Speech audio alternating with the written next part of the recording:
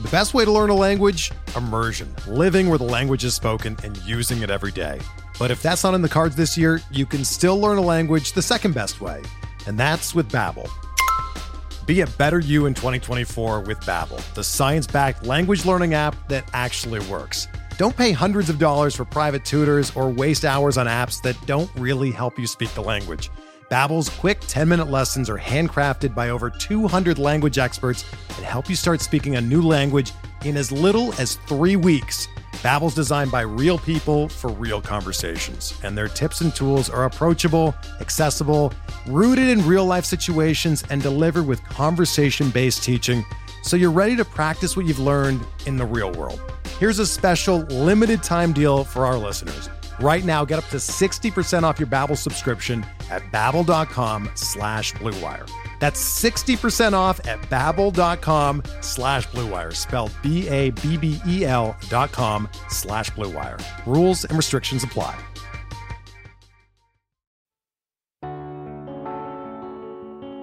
What's up, everybody? Thank you so much for joining us for another episode of Shaggin' Flies. We have a great episode for you today. Our guest is Sungmin Kim. If you're not familiar with Sungmin, he has written a whole lot about baseball. He's written for Fangraphs, for Deadspin, for the Washington Post. He is a fantastic baseball writer and has recently been working for the KBO over in Korea. He actually joined us for this episode from Seoul, Korea, where he's living now. We got to talk a lot about his time working for the KBO, what it was like for him immigrating over to the U.S. at a young age, his time at University of Maryland College Park. It was just a blast to talk to him, and I'm so glad he was able to join us. So, enough of the intro. Enjoy our conversation with Sungmin Kim.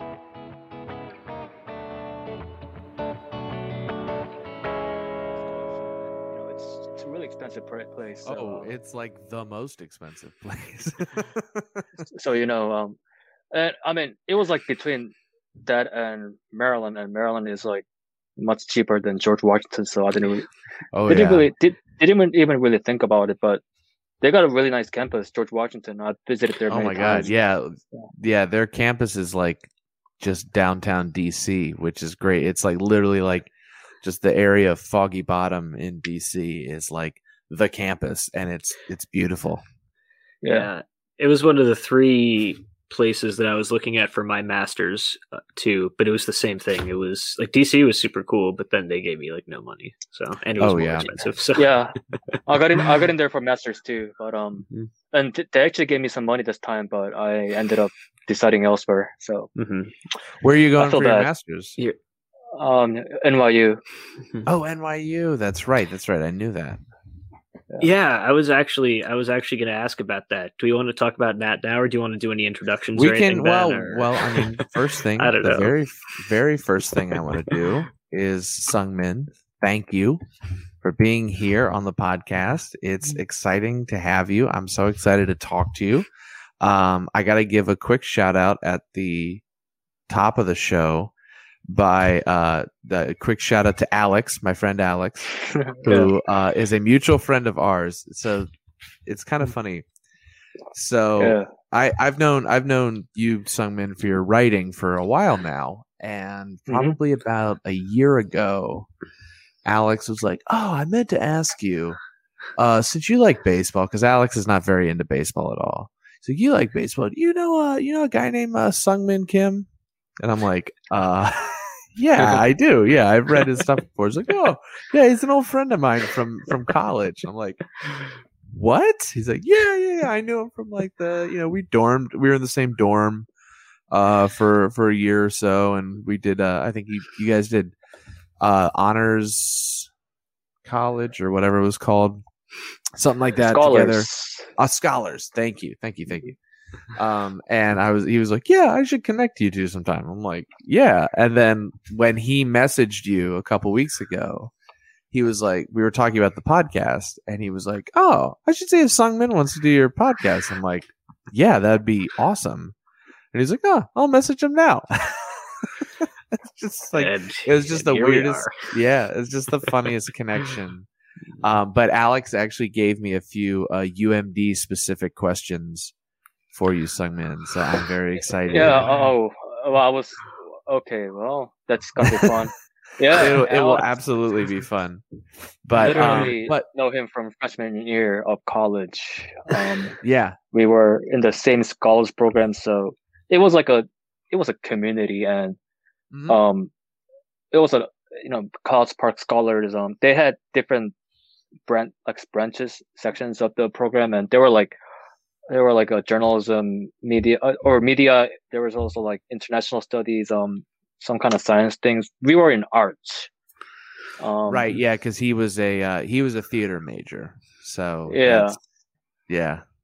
So, but when you, I don't know how it works right now, but back in 2010, when you were admitted to Maryland and you were admitted to Scholars, they give you a choice of, hey, which Scholars program would you like to be a part of? And I was given some choices, and there were like good choices, and I had to rank them. And I was like, I was back then I was really into like music, and mostly music and some arts like drop painting and some drawing, that kind of stuff. But that's why I chose arts, and that's how I got to meet Alex. What I didn't anticipate is that there were a lot of theater people in that program, a lot.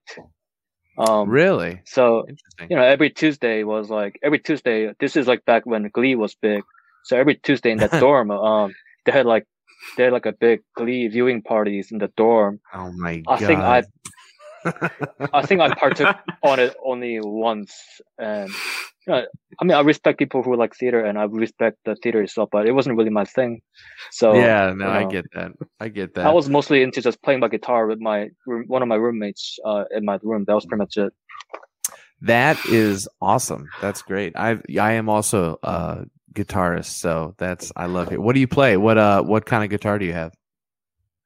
Right now, I don't have any because when I was moving back from the States to Korea, it was kind of tough to fit everything into the luggage. Oh, yeah. And the guitar was one of them. So, I had an electric. It was like one of the cheaper, like a Squier Stratocasters. So, those Squiers are solid. Like for like cheaper little guitars, they play pretty well. They're pretty nice. It's all like if you're I have a Squier sitting right here, and it's done great for me for 12 years as like a non-serious guitar player. I mean, like if you want to be like real, like professional recording type stuff, then okay, like maybe upgrade a little bit. But I feel like for 95% of people who play the guitar, it works just fine. So Jack White has this whole thing where he says it doesn't matter what kind of guitar you're playing or what equipment you're playing. It matters how you are as a guitarist. Like, his argument would be if you put David Gilmour on like a homemade crappy electric guitar of like wood and a magnet, he would still sound like David Gilmour. Like it won't matter. Mm-hmm. So, which I agree to an extent, but then like I saw Jack White once and he was playing a really beat up, horrible acoustic guitar that sounded terrible. And I was like, Jack, I understand your point, but please play a different guitar because this one sounds awful. But anyways, so what I do want to start with though, Sungmin, where are you from originally? I know you're in Seoul right now. Are you originally from Seoul? Yes, I am. You are? Okay. Is that born in Seoul? Born in Seoul, and then at what point did you come to the U.S.? I landed on U.S. for the first time on June 9th, I believe it was June 18th, 2002. Okay. It was a flight from Incheon International Airport to the I think it was JFK Airport in New York City, because we were living in New Haven area in Connecticut at the time, and that was probably the closest international airport from there. Sure, yeah, that makes sense. So how old were you? I was 11. Okay, cool. So you came to the U.S. at a pretty young age. What brought your family over to the U.S.? Yeah, my dad had a job at the time, and my dad got a job in that area at the time, and it was pretty much just the family following him over there. Sure. Yeah, that makes sense. What's your dad do? He's like he's like a doctor / research scientist. Oh, so wow. we're pretty different. No, that's awesome though. Hey, you do a lot of research for baseball. There's tons of research involved in baseball writing. Oh my god. The threads work. So yeah, 11 is a interesting time to move across the ocean. Were there any I don't know, what were some of the biggest I don't want to say like culture shocks necessarily, but just like, I don't know, most memorable changes or things that, were different to you that were very striking when you came over? Honestly, everything is different. The language is different. What they serve in the lunch cafeteria is different. Like, growing up in Korea, like lunchtimes at the school, they kind of serve you more like a Korean stuff, like rice and some side dishes, that kind of stuff. But also the portion was limited, so you kind of stand on the line, and they give you a certain amount of portion, and you're kind of stuck with that. But in the U.S., apparently, if you had the means, if you could pay more, you could just eat as much as you want, which was kind of a shocker for me. And I also love also very on brand for the United States. Yeah. But I also really enjoyed. I guess like ever since I was younger, like I also really like the Western food. Like every time when I was younger, like every time we went out for like pizza or like a fast food or anything like that, that was like a special occasion for me. And when I moved to the US, it was like that every day on lunchtime. And one of the first things that I remember about the American middle school cafeteria experience is that the first time that I have ever had like I think it was a mashed potato and gravy. That I thought that was like the most delicious thing ever. Oh man, and you had like middle school cafeteria version, right? And so like that's like the lowest. Like that's like, man, you got to have some good. If you had some like good homemade mashed potatoes and gravy. Later on I got to have some of the homemade ones, but so good. Back then, it was like everything was so new to me. And yeah. Never tasted anything like gravy before then. So I loved it. Yeah. Was there anything? So like I know you can get like you were talking about like American food in Seoul and in Korea, and like most places in the world, they have places where you can get American food. But was there anything really different when you came over here, where you were expecting it to be one thing based on what the Korean interpretation of American food was, and it was just like, because if you go to Mexico with nothing but like Chipotle for reference, you're going to be surprised, stuff like that. So, I could go on and on about it, but I think the biggest impression that I got back then is that I guess it was the portion size, because as soon as we first landed in JFK, we've been in airplane for like 14 hours, so we were pretty hungry. So we stopped by McDonald's right by the airport, and I couldn't believe that they gave me a huge cup for soda and I could refill it as much as I want. That's us. Yep. And you know what? I've gotten a large soda from so many fast food places and never once refilled it. It's just so much soda. Like, my friend, one of my best friends, once got in trouble for filling up a Chipotle for filling up a water cup with lemonade. But I did that so many times later on. So many times until you get caught that one time. Manager came out and everything, made him pour it into the trash in front of everyone. Oh my god, that's a little excessive. That's pretty counterintuitive if you think about it. Yeah. Intimidation is the point, I guess. I guess. Yeah, man, that's crazy. So, you're in Seoul now. You grew up, born in Seoul, spent some time there. What would you? I've heard that Seoul seems like a pretty cool city. I've never been, but what would you recommend somebody who's visiting Seoul? What would you recommend they do? Yeah, there's a lot to do here. If this was before the COVID times, right, it would be much easier to give you recommendations. But there's still a lot of things to see. Obviously, if you like, since you guys like baseball, I would definitely recommend you guys to hit up some baseball games, because it's not only just Seoul, but also the half of the KBO league is situated in the Seoul metro area, which includes not just Seoul, but also the cities nearby, right by Seoul, like Incheon and Suwon.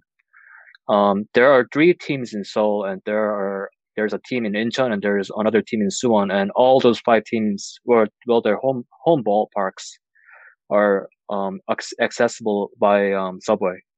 So it's a pretty good deal. Oh wow! So you could go to a whole bunch of different ballparks, a bunch of different games pretty easily, I would imagine. Yeah, that's awesome. That is so cool, man. I would kill if there were like, 5 different MLB ballparks I could hit like in a few hours. That'd be amazing. Population density. I imagine that must make for some pretty intense rivalries too. I can imagine.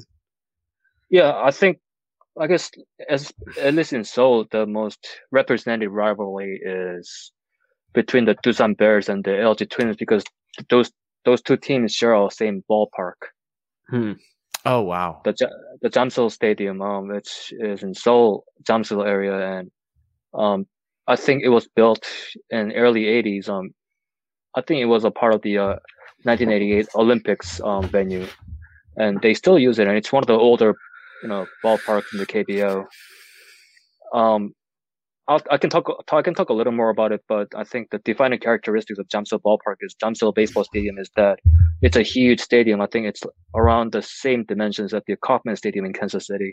So it's a pitcher's ballpark. Mm-hmm. Okay. Interesting.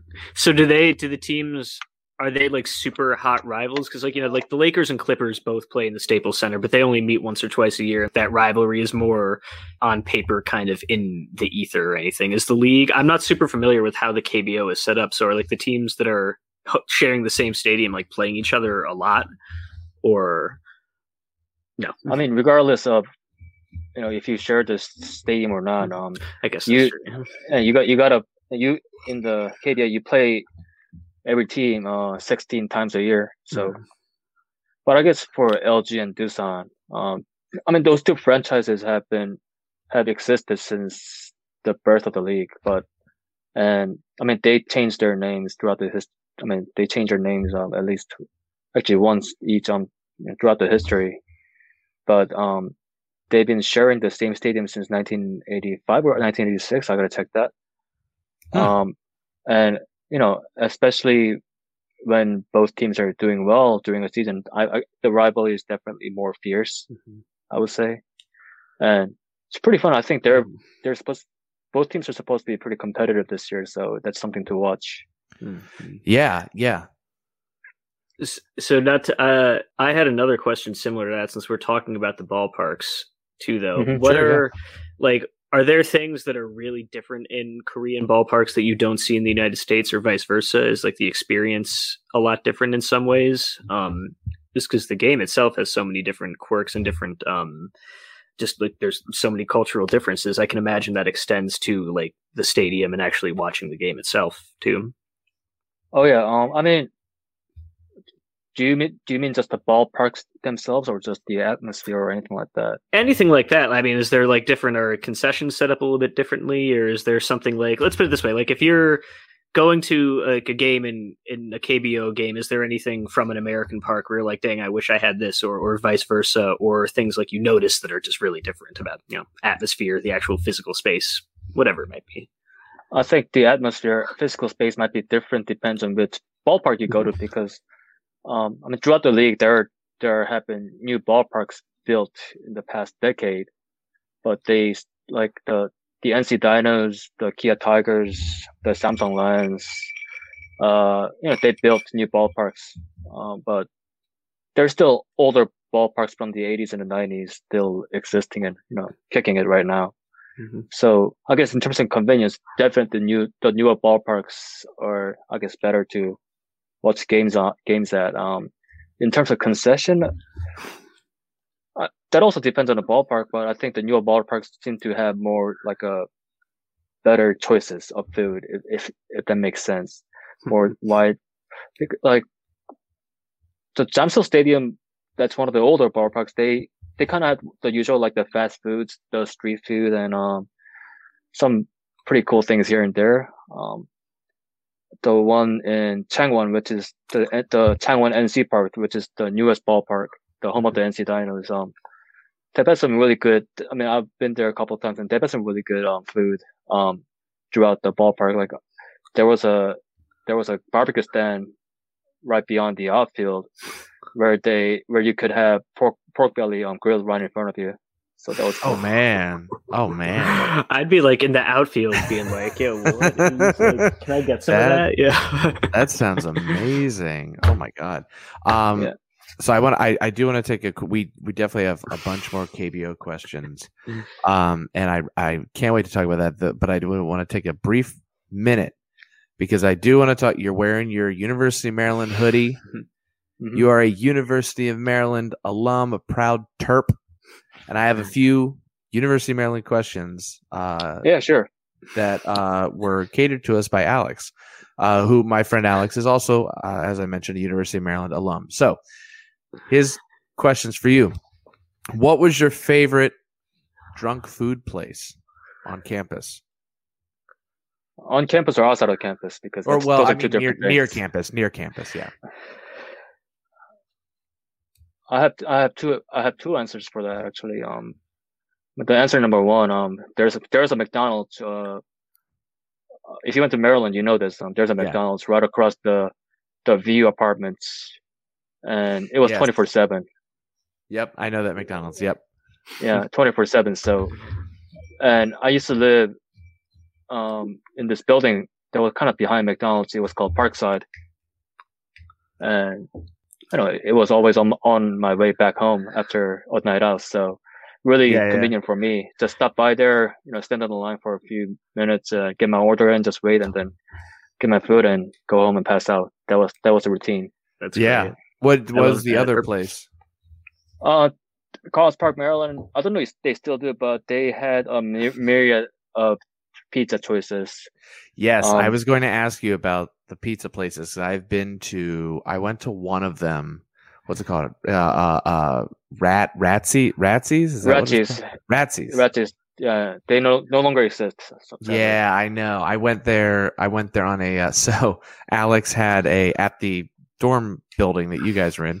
Alex had a New Year's Eve party, and we decided late on New Year's Eve we decided to go to Ratzies, and that place was packed. I mean, oh my God. We just walked from the building to Ratzies and we walk in there and it's just jam packed full of people. And it was good pizza. I don't remember it being like incredible, but it was solid. But so was Ratzies like your pizza place or did you have another one that you preferred?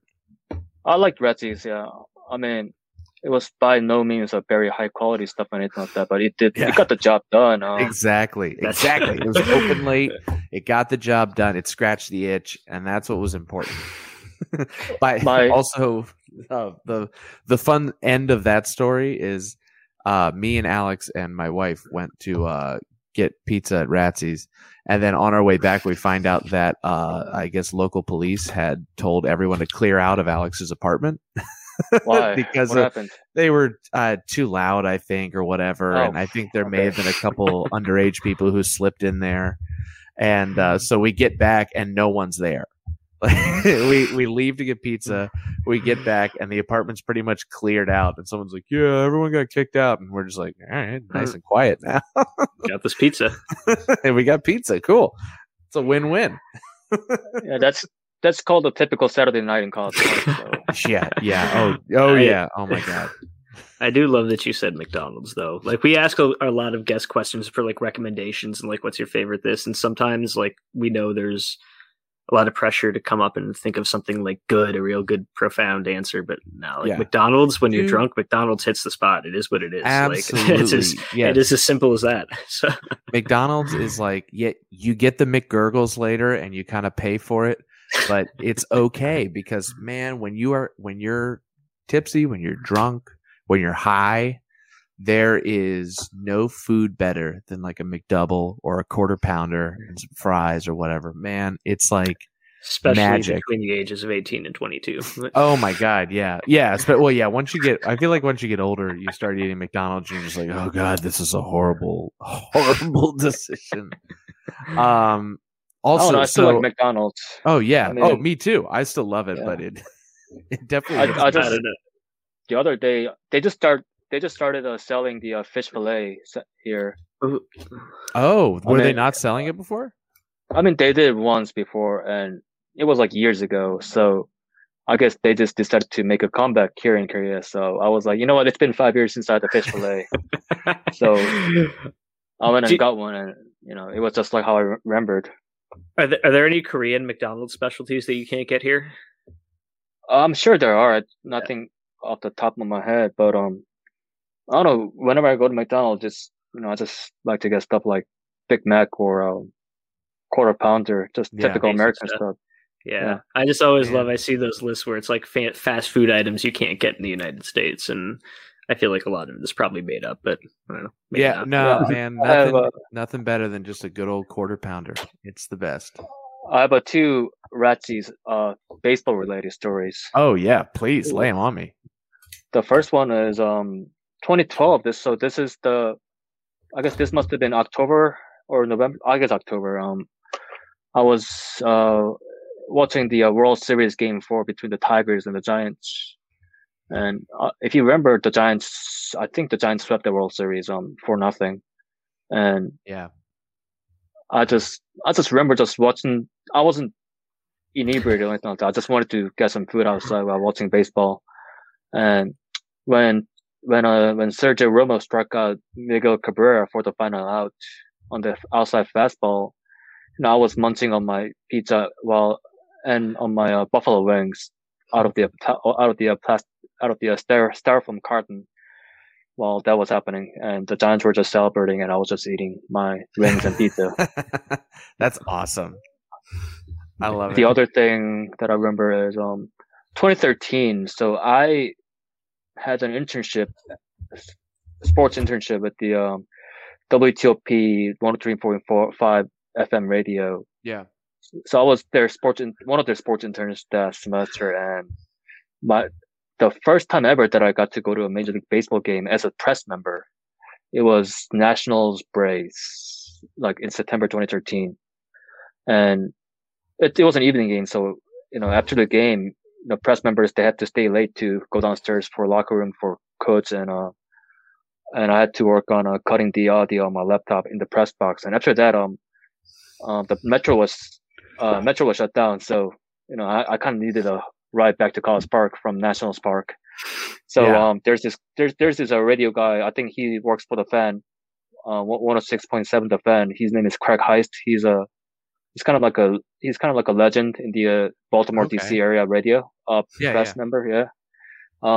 He's a nice guy. He knows a lot of people at College Park, so he gave me a ride back to CP, and we went to Ratzi's because I guess he was hungry or something like that. So we got to College Park. He gave me some pizza. He bought me some pizza. We indulged a little bit on the food at Ratzi's past midnight. It's like one of those nights. It's kind of stays with you because that was the first time you were there at a baseball game as a press member. You got to be in the locker room just holding mics in front of the players, all that kind of stuff, and you just end your night at the Ratzi's. Yeah, the same old way. See, Ratzi's is a special, magical place. It really is. Other UMD question: where are some of the best views on campus? Where were they? Best play, good place to sit and study. It's a. I've been on UMD campus a handful of times, and I agree. Alex had a similar belief that UMD is a big campus, but it's a very pretty campus. And I completely agree. So where are some of the best views on campus at UMD? I mean, it's a pretty campus on a good day. My take on UMD is that it's kind of every building kind of looks the same because I swear they build every building. They build every building with the same bricks because they all look the same. Like the bricks look the same color, Yeah, but that on is a sunny day outside, it's gorgeous. But on like a dreary dusky day or whatever. It's just kind of whatever. Not too ugly, nothing, but nothing too notable. You ever get to the top of Bird Stadium? Ever hang out up there? That is, for the listeners who don't know, that is the University of Maryland's football stadium. Yeah, it's a nice stadium. I guess it was a thing that, every student kind of did it, when they're at College Park. Yeah. When I first got to College Park, apparently it was much easier to, get into the stadium and just I heard that. I heard that breaking into Bird Stadium is like a thing for College Park students. A thing. Breaking in, as in there's a from what I was told, there's like a portion of the fence where you can just kind of go in, you can just slide in. It's not heavily locked down or anything, but that used to be the case, but apparently now you have to climb over the fence or whatever. Oh, really? Oh, so now it's a little scarier. Okay. I wouldn't really advise anyone to do it, to be honest. No, yes, we are not. For the record, we here at Shaggin' Flies are not advising that you break and enter into University of Maryland's football stadium. We would never do such a thing. If you're going to do a B&E, you might as well, I would rather have obstacles. At least they put the fence there, because you can say that and then you're like, oh, you just walked in. You're super cool, dude. At least hop a fence so you have to get in. I just love the sentence. Look, if you're going to do a B&E, if you're going to break and enter into somewhere, make it worth it. Exactly. I mean, that's.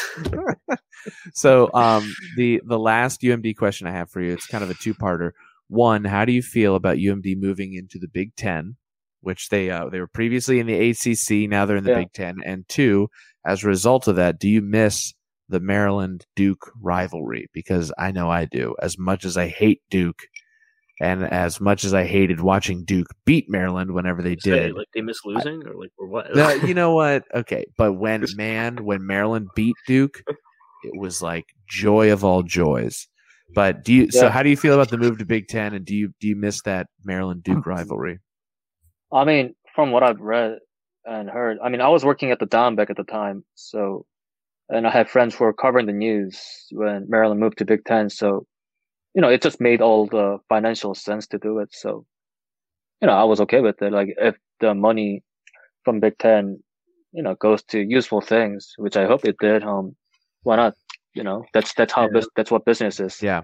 Or you're not a purist. I mean, this is probably coming mostly from Big Ten folks. I imagine being in Chicago, Midwest, I hear all of the Big Ten yapping, and everyone was so upset about how it's 14 teams. Oh my god! You sound like my dad. You get to beat Maryland and Rutgers every year. Congratulations! I think Maryland belongs more than Rutgers. I'll give them that. But I respect that view. Honestly, it's shouldn't be that big of a deal. As for the Maryland Duke thing, I think Maryland beat Duke once when I was there, and it was crazy.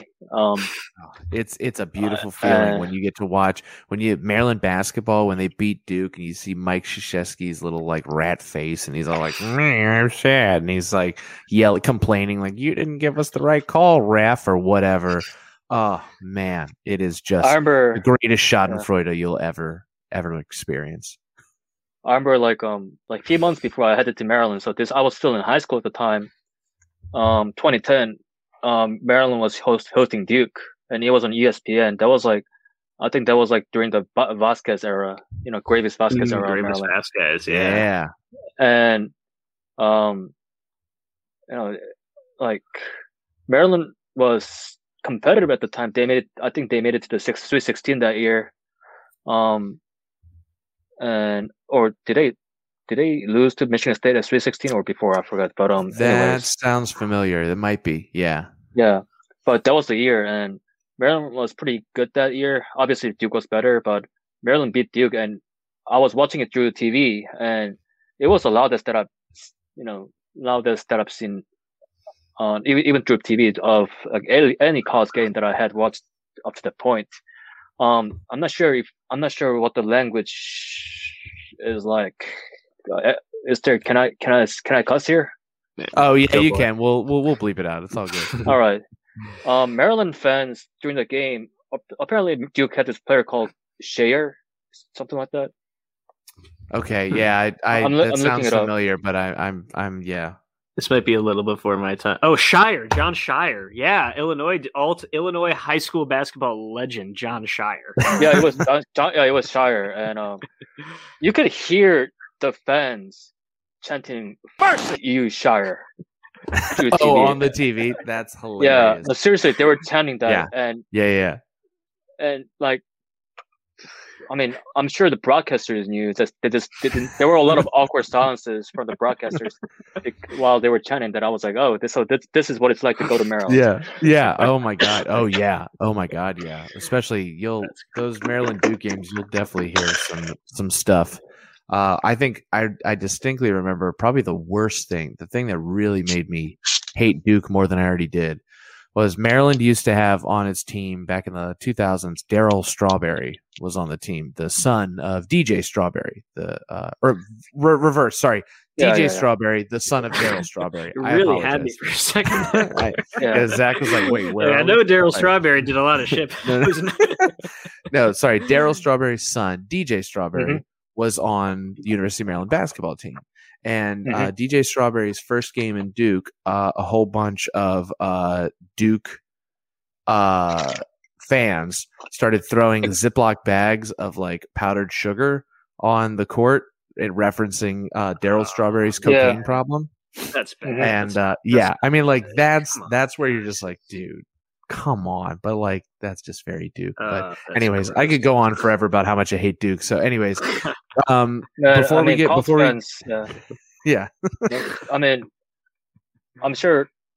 I mean, that's pretty low, but I'm sure Colts fans have done worse or just as bad things. I'm sure Maryland has done worse as well. So when I went to go ahead. No, go ahead. So my freshman year, I went to a lot of Maryland soccer games at home, and Maryland soccer fan base has. I think there's this thing called the Crew, something like that. The Crew. And a lot of them sit behind the visiting team's goalie, and they yell out a lot of ungodly stuff at the goalie just to get him distracted. One of the games I remember, someone found out the goalie's mother's name. I was like, "Geez, first of all, how did you find that number? Second of all, that's pretty. I mean, I wouldn't go that far. I mean, no. Oh my god, I can only. They were imagine. Yelling that to him. Yeah. Yikes! So, college kids can be a little rough sometimes.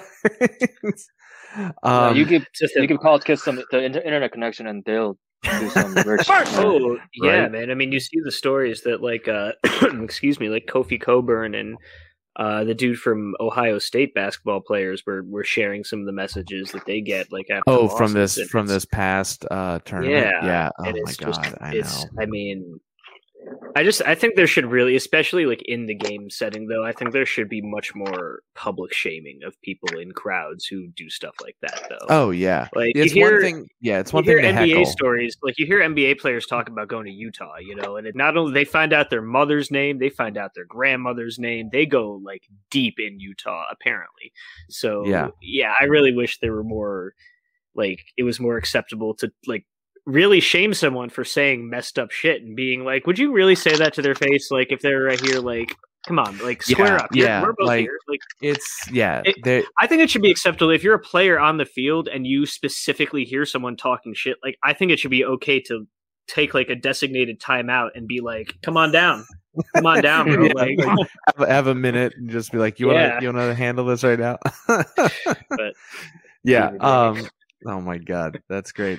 So before we get to some more KBO questions, I know Zach, you had your NYU question. Oh yeah, I'm curious. I remember I followed you on Twitter for quite some time, and I remember seeing you announce you were going to. Is it NYU? Do I have that right? For your sports business degree, what led to the decision to do that, and what's that like? Yeah, it took me like 3 weeks to make a decision. It was hard. I had 3 choices. I had Georgetown, George Washington, and NYU. All great choices. And I definitely changed my mind multiple times during those 3 weeks. I think just came down to being in New York City and having, a lot of baseball things happening in that city, and and they're all really good programs, but at the same time, there was also, I guess, like curriculum that I really liked at NYU. They definitely seem to have more focus on analytics, and obviously, like, we talk about analytics on Twitter a lot, but at the same time, people, if you know how to read the stats, or if you know like terminologies like WOBA or WX or weighted XOVA, something like that, you know how to read those numbers. But what I really want to get to do is, how to use the raw set of data. There's a lot of them out there, into just start from ground up and make it into something generalizable, visual, something like that, through softwares like R and SQL. I can talk more about this later, but right now, like in my spare time, I've been learning how to use R lately. We all. Yeah. I keep okay. Can you give me the I'm a dumb person's version of what R means? Because I have seen on Twitter many people reading books on like how to use R and things like that. Is this so? What does R represent? I mean, I have no clue what it's talking about, and maybe this is like some deep math that I really need to like do a lot more math studying to understand. But what is it? R is a programming language. It's open source, which means that it's free. So you don't have to buy it or anything like that. And it's a language that you can how do I put this? You can use the commands to use the data that you're given in order to, well, how do I put this?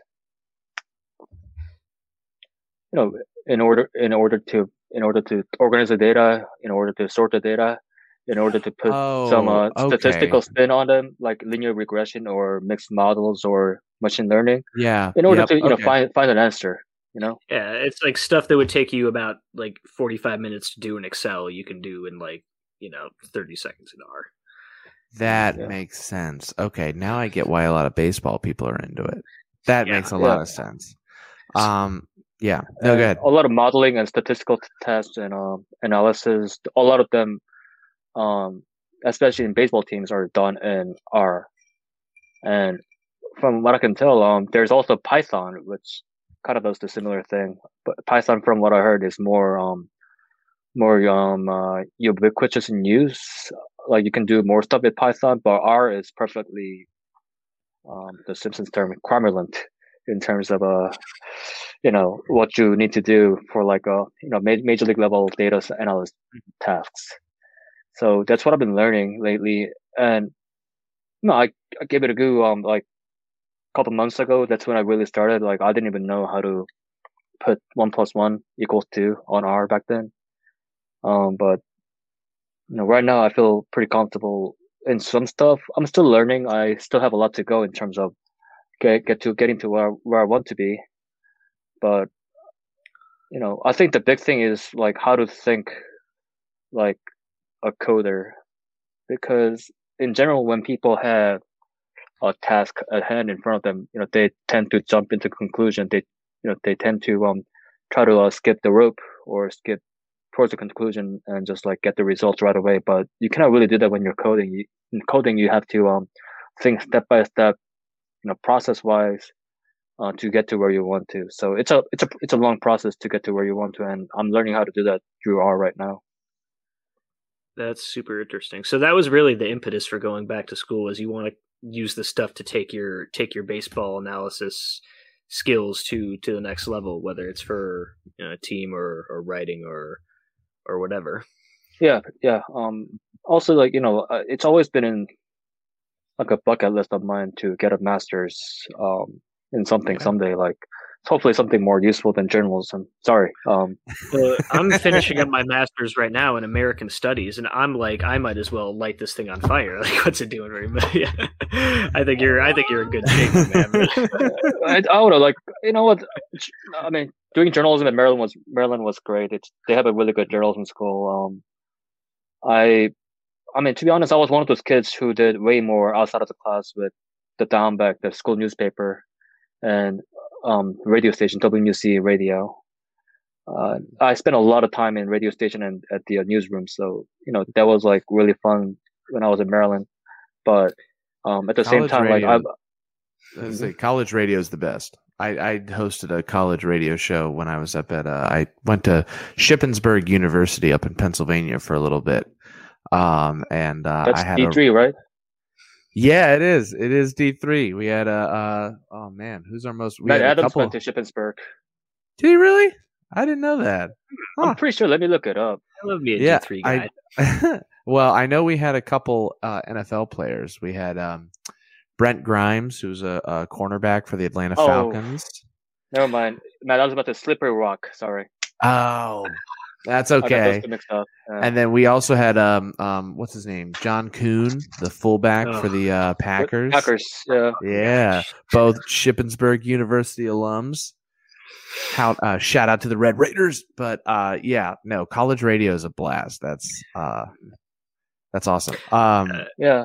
College radio was probably the biggest part of my college life at Maryland. I did it for 4 years. 4 years of doing weekly radio show DJing, but I was also a programming director for a year, which was really fun. That was like probably the biggest leadership thing that I ever did in my life, and at the same time, it was a lot of work for no pay.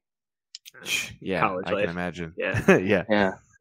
So journalism and media stuff has obviously been with you for quite some time, and I first became familiar with your work when you were publishing at Fangraphs, and then I started following you on Twitter. I've been reading your stuff ever since. So I'm just curious, what was the line from A to B to C? What was your path from college radio to Fangraphs and getting into this whole scene?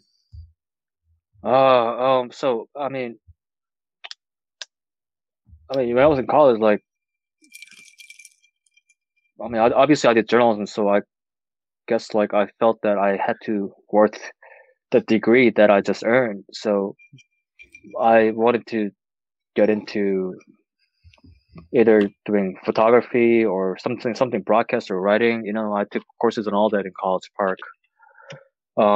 So after a year, I was able to stay in America for a year after graduating because of OPT, which is like a program for international students. It's optional practical training for a year.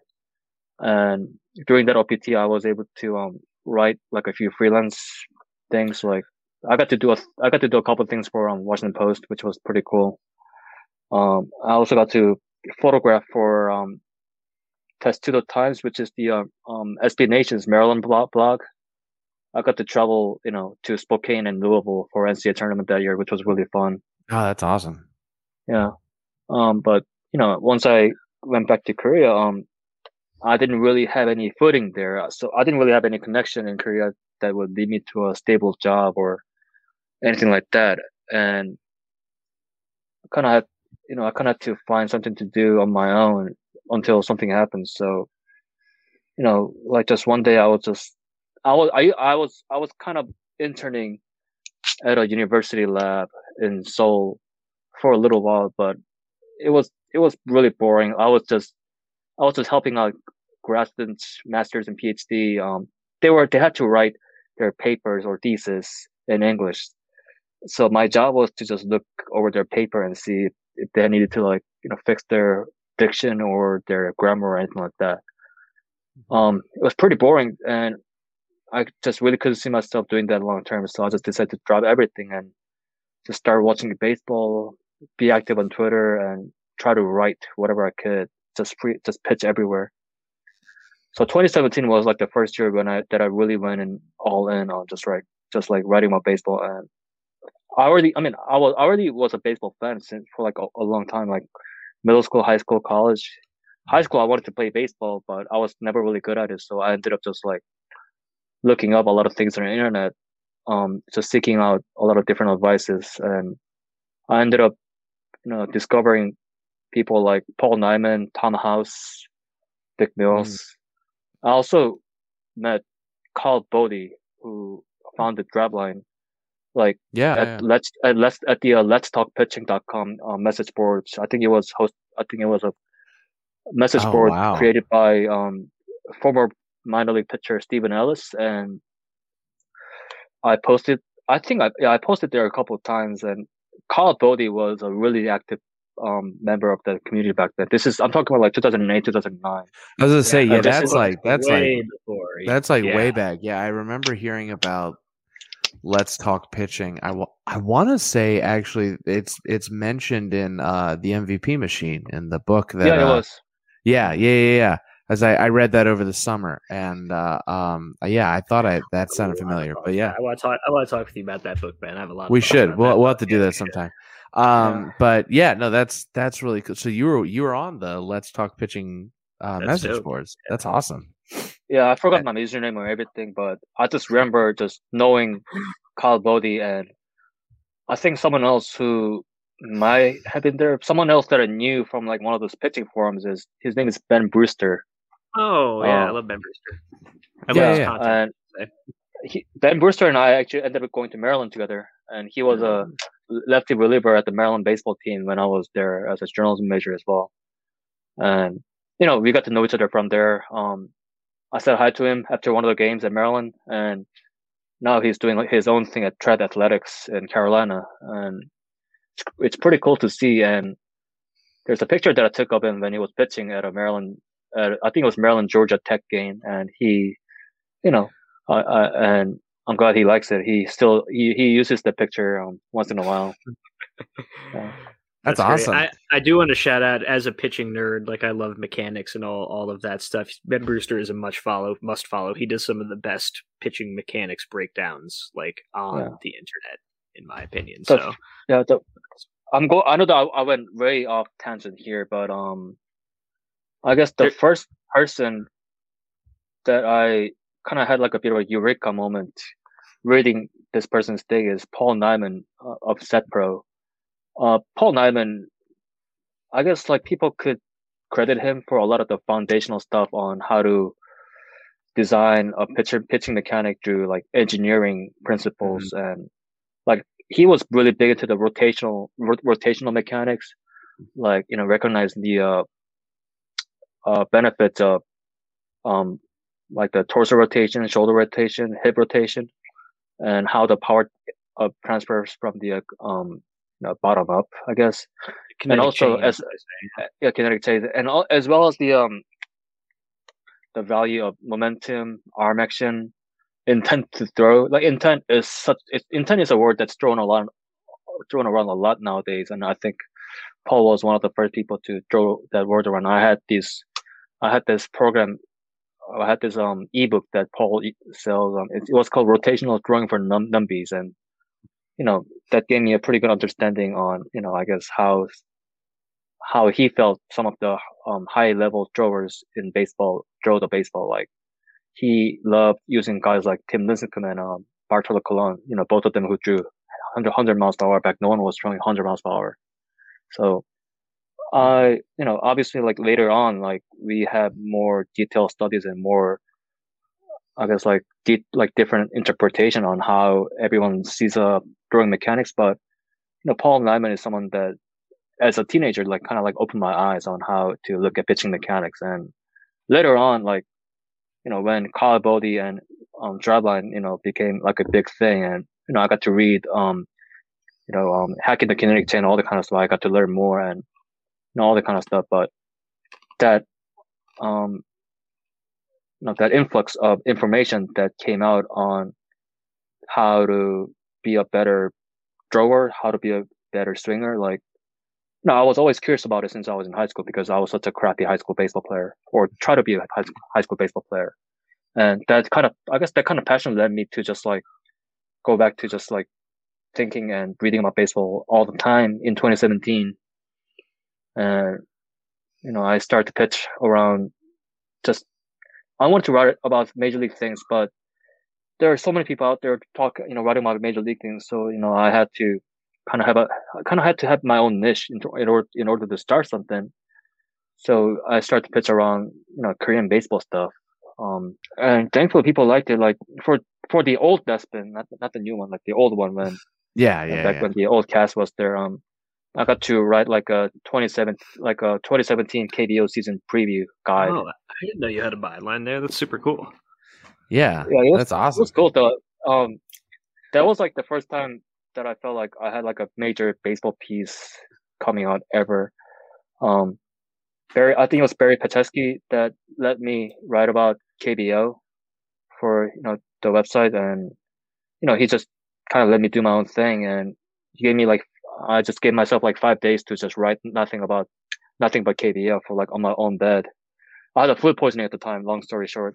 Oh yeah. I couldn't do anything besides just stay on my bed. So I was on my bed for 3 days just writing nothing but KBO, and it got published, and I felt pretty good about it. And then that's gave sick. me a confidence boost. Yeah, for sure.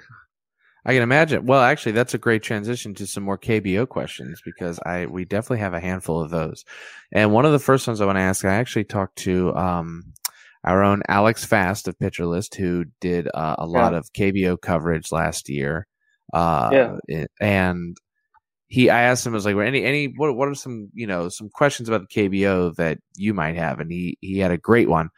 Do you feel that in the KBO, do you feel like the MLB style of play is kind of seeping into the KBO and also kind of into the KBO team front offices?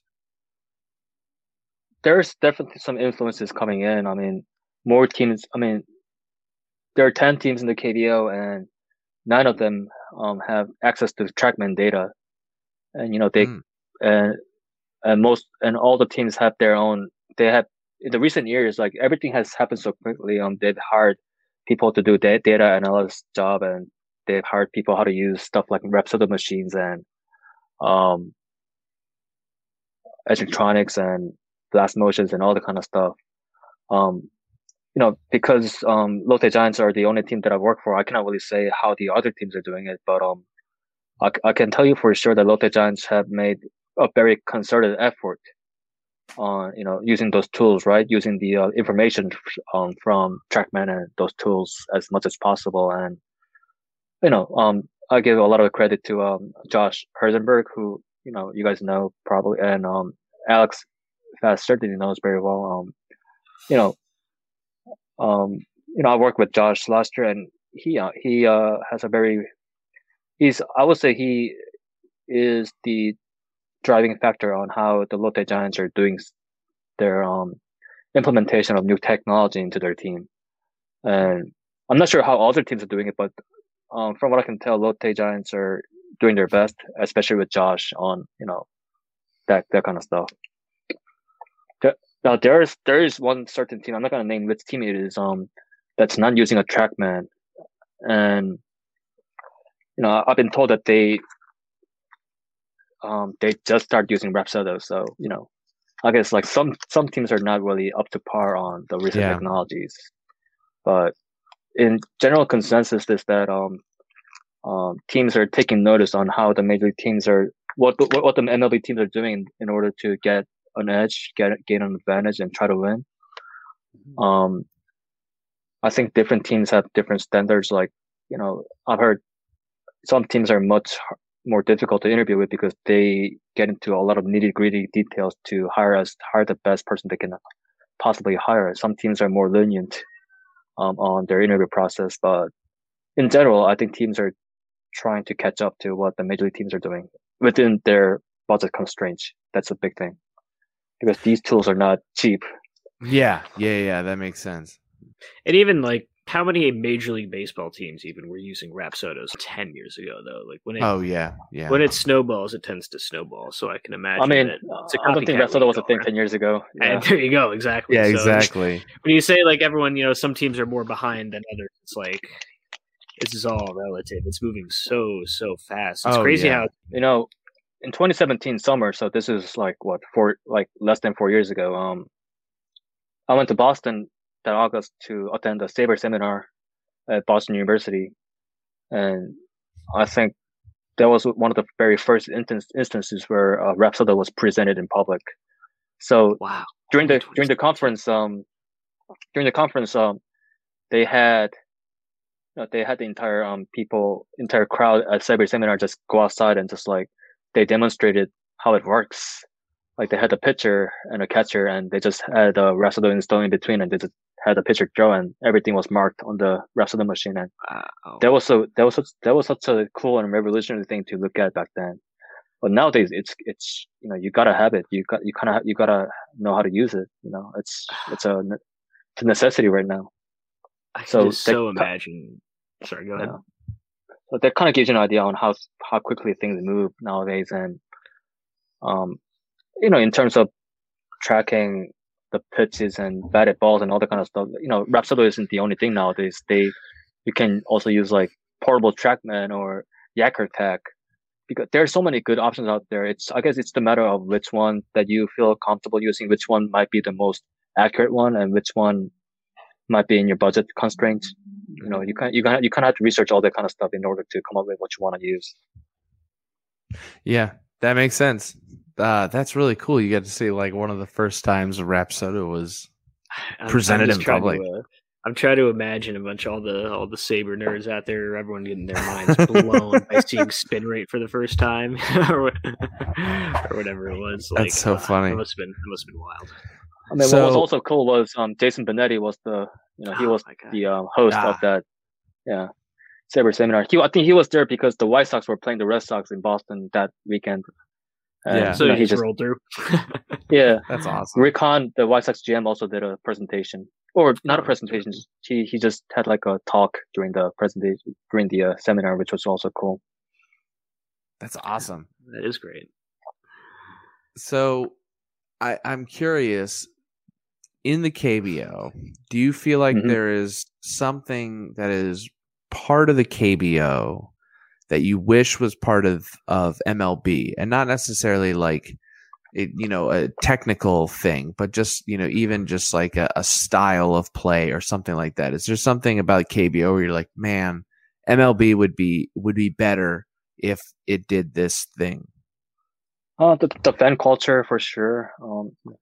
It's infinitely more fun to go to a KBO game, especially in the cheering sections in the infield, than just go to a Major League Baseball game.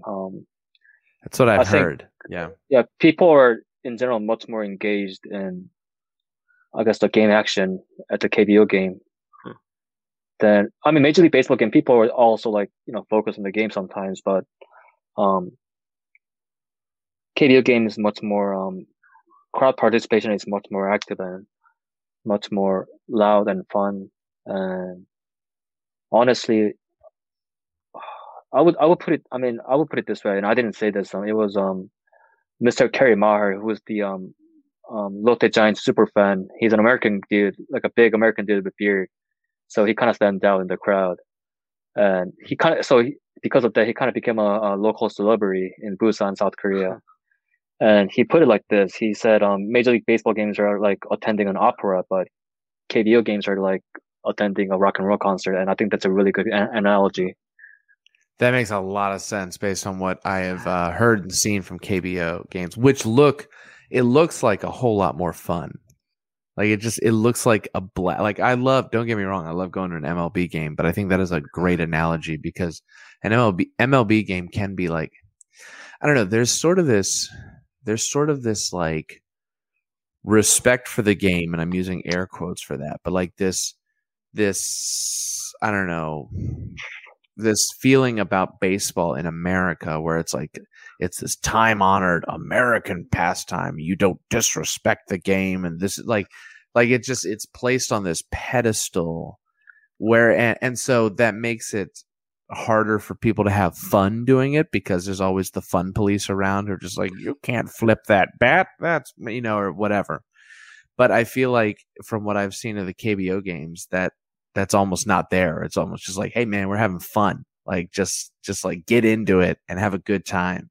And I do completely agree. MLB would be way better if they and I think MLB is trending that way. But yeah, MLB could definitely use an injection of fun.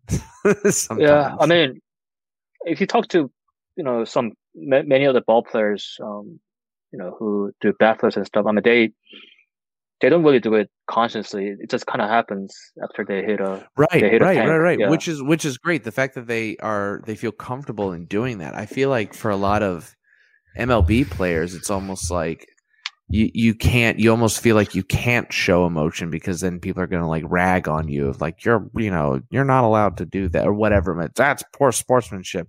If you show like any kind of like emotion and getting excited, like that's what I think the whole argument about bat flips is like.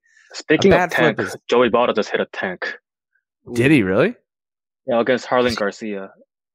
Oh man, Votto's power back. Is it back? God, I mean, he sent one to the McCovey Cove. So. Oh man, no, you're good. I love Joey Votto, and his sort of like downfall over the past year or two has been really sad.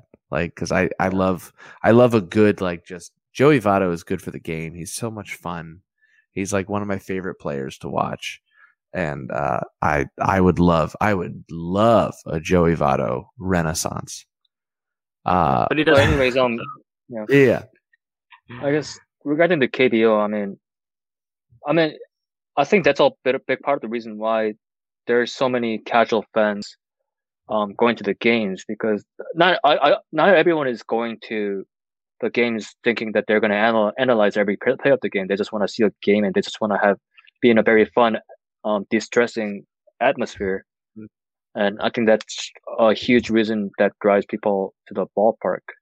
And I'm curious, what is the price point compared to US games? Because I can tell you, like, part of the reason I am this deep into baseball as I am right now is because I live like a 10-15 minute drive away from the ballpark formerly known as Comiskey Park. And for most of my childhood and like formative years, the White Sox were really, really bad. So it would be super, super easy for me to just drive down or take the train down or even ride my bike down and buy like an $8 ticket and watch a baseball game. And I would do that like 10, 15, 20 times over the course of the summer. And that's how I really got in. I played baseball. I was always a huge baseball guy, but that's how I really got deep into it. And I'm just wondering, hearing you talk about that, like how much of that or the lack of that in the United States might be partially because it's like for a family, I mean, I'm sure Ben, you could attest to this, but like for most people who aren't in my situation, like going to a baseball game is not a simple or cheap proposition. If you get 4 people, let's say you want to go to an Orioles game, and this is the Baltimore Orioles, like worst team in baseball game, and you want to go. This is, before the Orioles are doing something or have been doing something in the past, I think is great, where they like let kids are free, kids under a certain age are just free, just come onto the game. If you get upper deck, which I think is great, but normal times, if you have a family of 4, you're paying, let's see, upper deck ticket, you're paying what? All right, let's say $15 a ticket for some crappy seats. So you're already paying for a family of 4, you're paying $60 just for tickets. Then it's going to be $20 to park, probably $25 to park, depending on where you're going. So now you're up to $85 just to get in the door. Then let's say you get there and you want to eat food. Well, guess what? It's $20 a person if you want a burger and fries, like just straight up burger and fries. So that's $80 more that you're spending on food. And then God forbid you want to get a beer. It's going to be like $12 for a Bud Light. So, I mean, you're spending $150 to $200 for a family of 4 to go to the game and like have food. And it's just like it. And to me, that's why the people who complain about pace of play, I'm like, you mean to tell me a fan is spending like $200 to get their family to a game, and then they're sitting there in that game going like, all right, can we speed this up?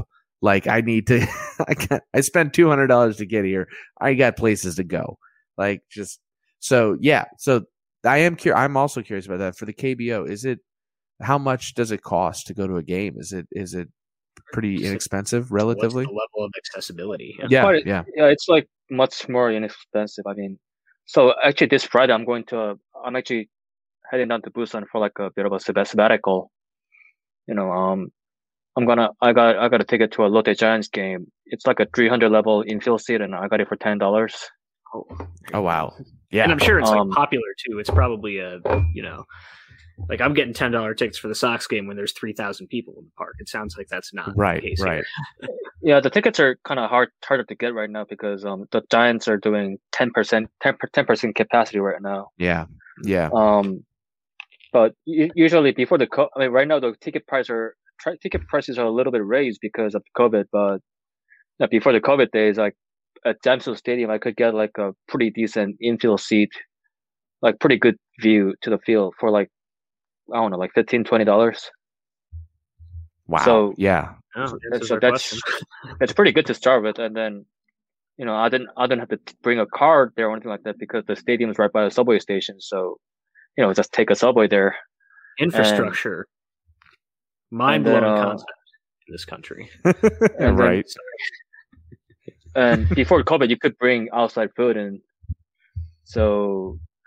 they had like stuff like KFC or some other chicken or like Burger King outside of the stadium. So you can buy one of those and bring those in, or you can just get food from inside the stadium, which would be like, if you get like food and drinks, like a chicken and beer or something like that, maybe like $15 total. So, oh my God, it's $15 for a beer, a single beer. I know, yeah. Like, and so the prices I was giving is like in Baltimore. God forbid you're going to a Yankees game or like a Red Sox game, like. Best of luck. You're spending double all of that. It's insane. And I know. And even in Camden Yards, I remember the $10 Bud Light. I'm just like, I'm not gonna do that right now. No. No, who's spending $10 for a Bud Light? Oh. I paid $11.50 for a Bud Light yesterday. Still kind of hate myself. Why? Where'd you go? I went to the White Sox game yesterday. Oh, okay. For the listeners, I'm fully vaccinated. The two people who I went with are fully vaccinated. I think they shouldn't be happening either, but you know what? I'm sorry, sue me. Yeah. So that's it kind of takes me into a next question with KBO stuff too that I'm really curious about is the bringing over of American players to the KBO. Is just what is the It seems like, especially in recent years, it's kind of become, I don't want to say a thing, but like a label of every winter. There's one or two pitchers, especially, who are coming back onto the free agent market. And you hear whispers like, oh, they went over to Korea or Japan for a year and figured something out. And they come back and suddenly they're a major league starter again. But I'm really curious, how do KBO teams kind of narrow down the process and like identifying what players you're going to target and make contract offers to and try to bring over, and what goes into that process? Good question, because this was exactly what I did when I was in Lotte. Like this time last year, I was looking at literally every major league team's roster and their minor league roster, and I was looking at interesting players that I thought was interesting enough to have a chance to come to Korea, and I would just click on their page and see how many options they have left, what's their minor league career like, what their age is, see if they would have a lot of staying power in the major leagues or anything like that. See, if the major league team, if their team would regard them highly to give them a lot of chances or anything like that, that kind of stuff. Mm-hmm. And also the free agency, because free agents are much easier to sign than players who are in the roster.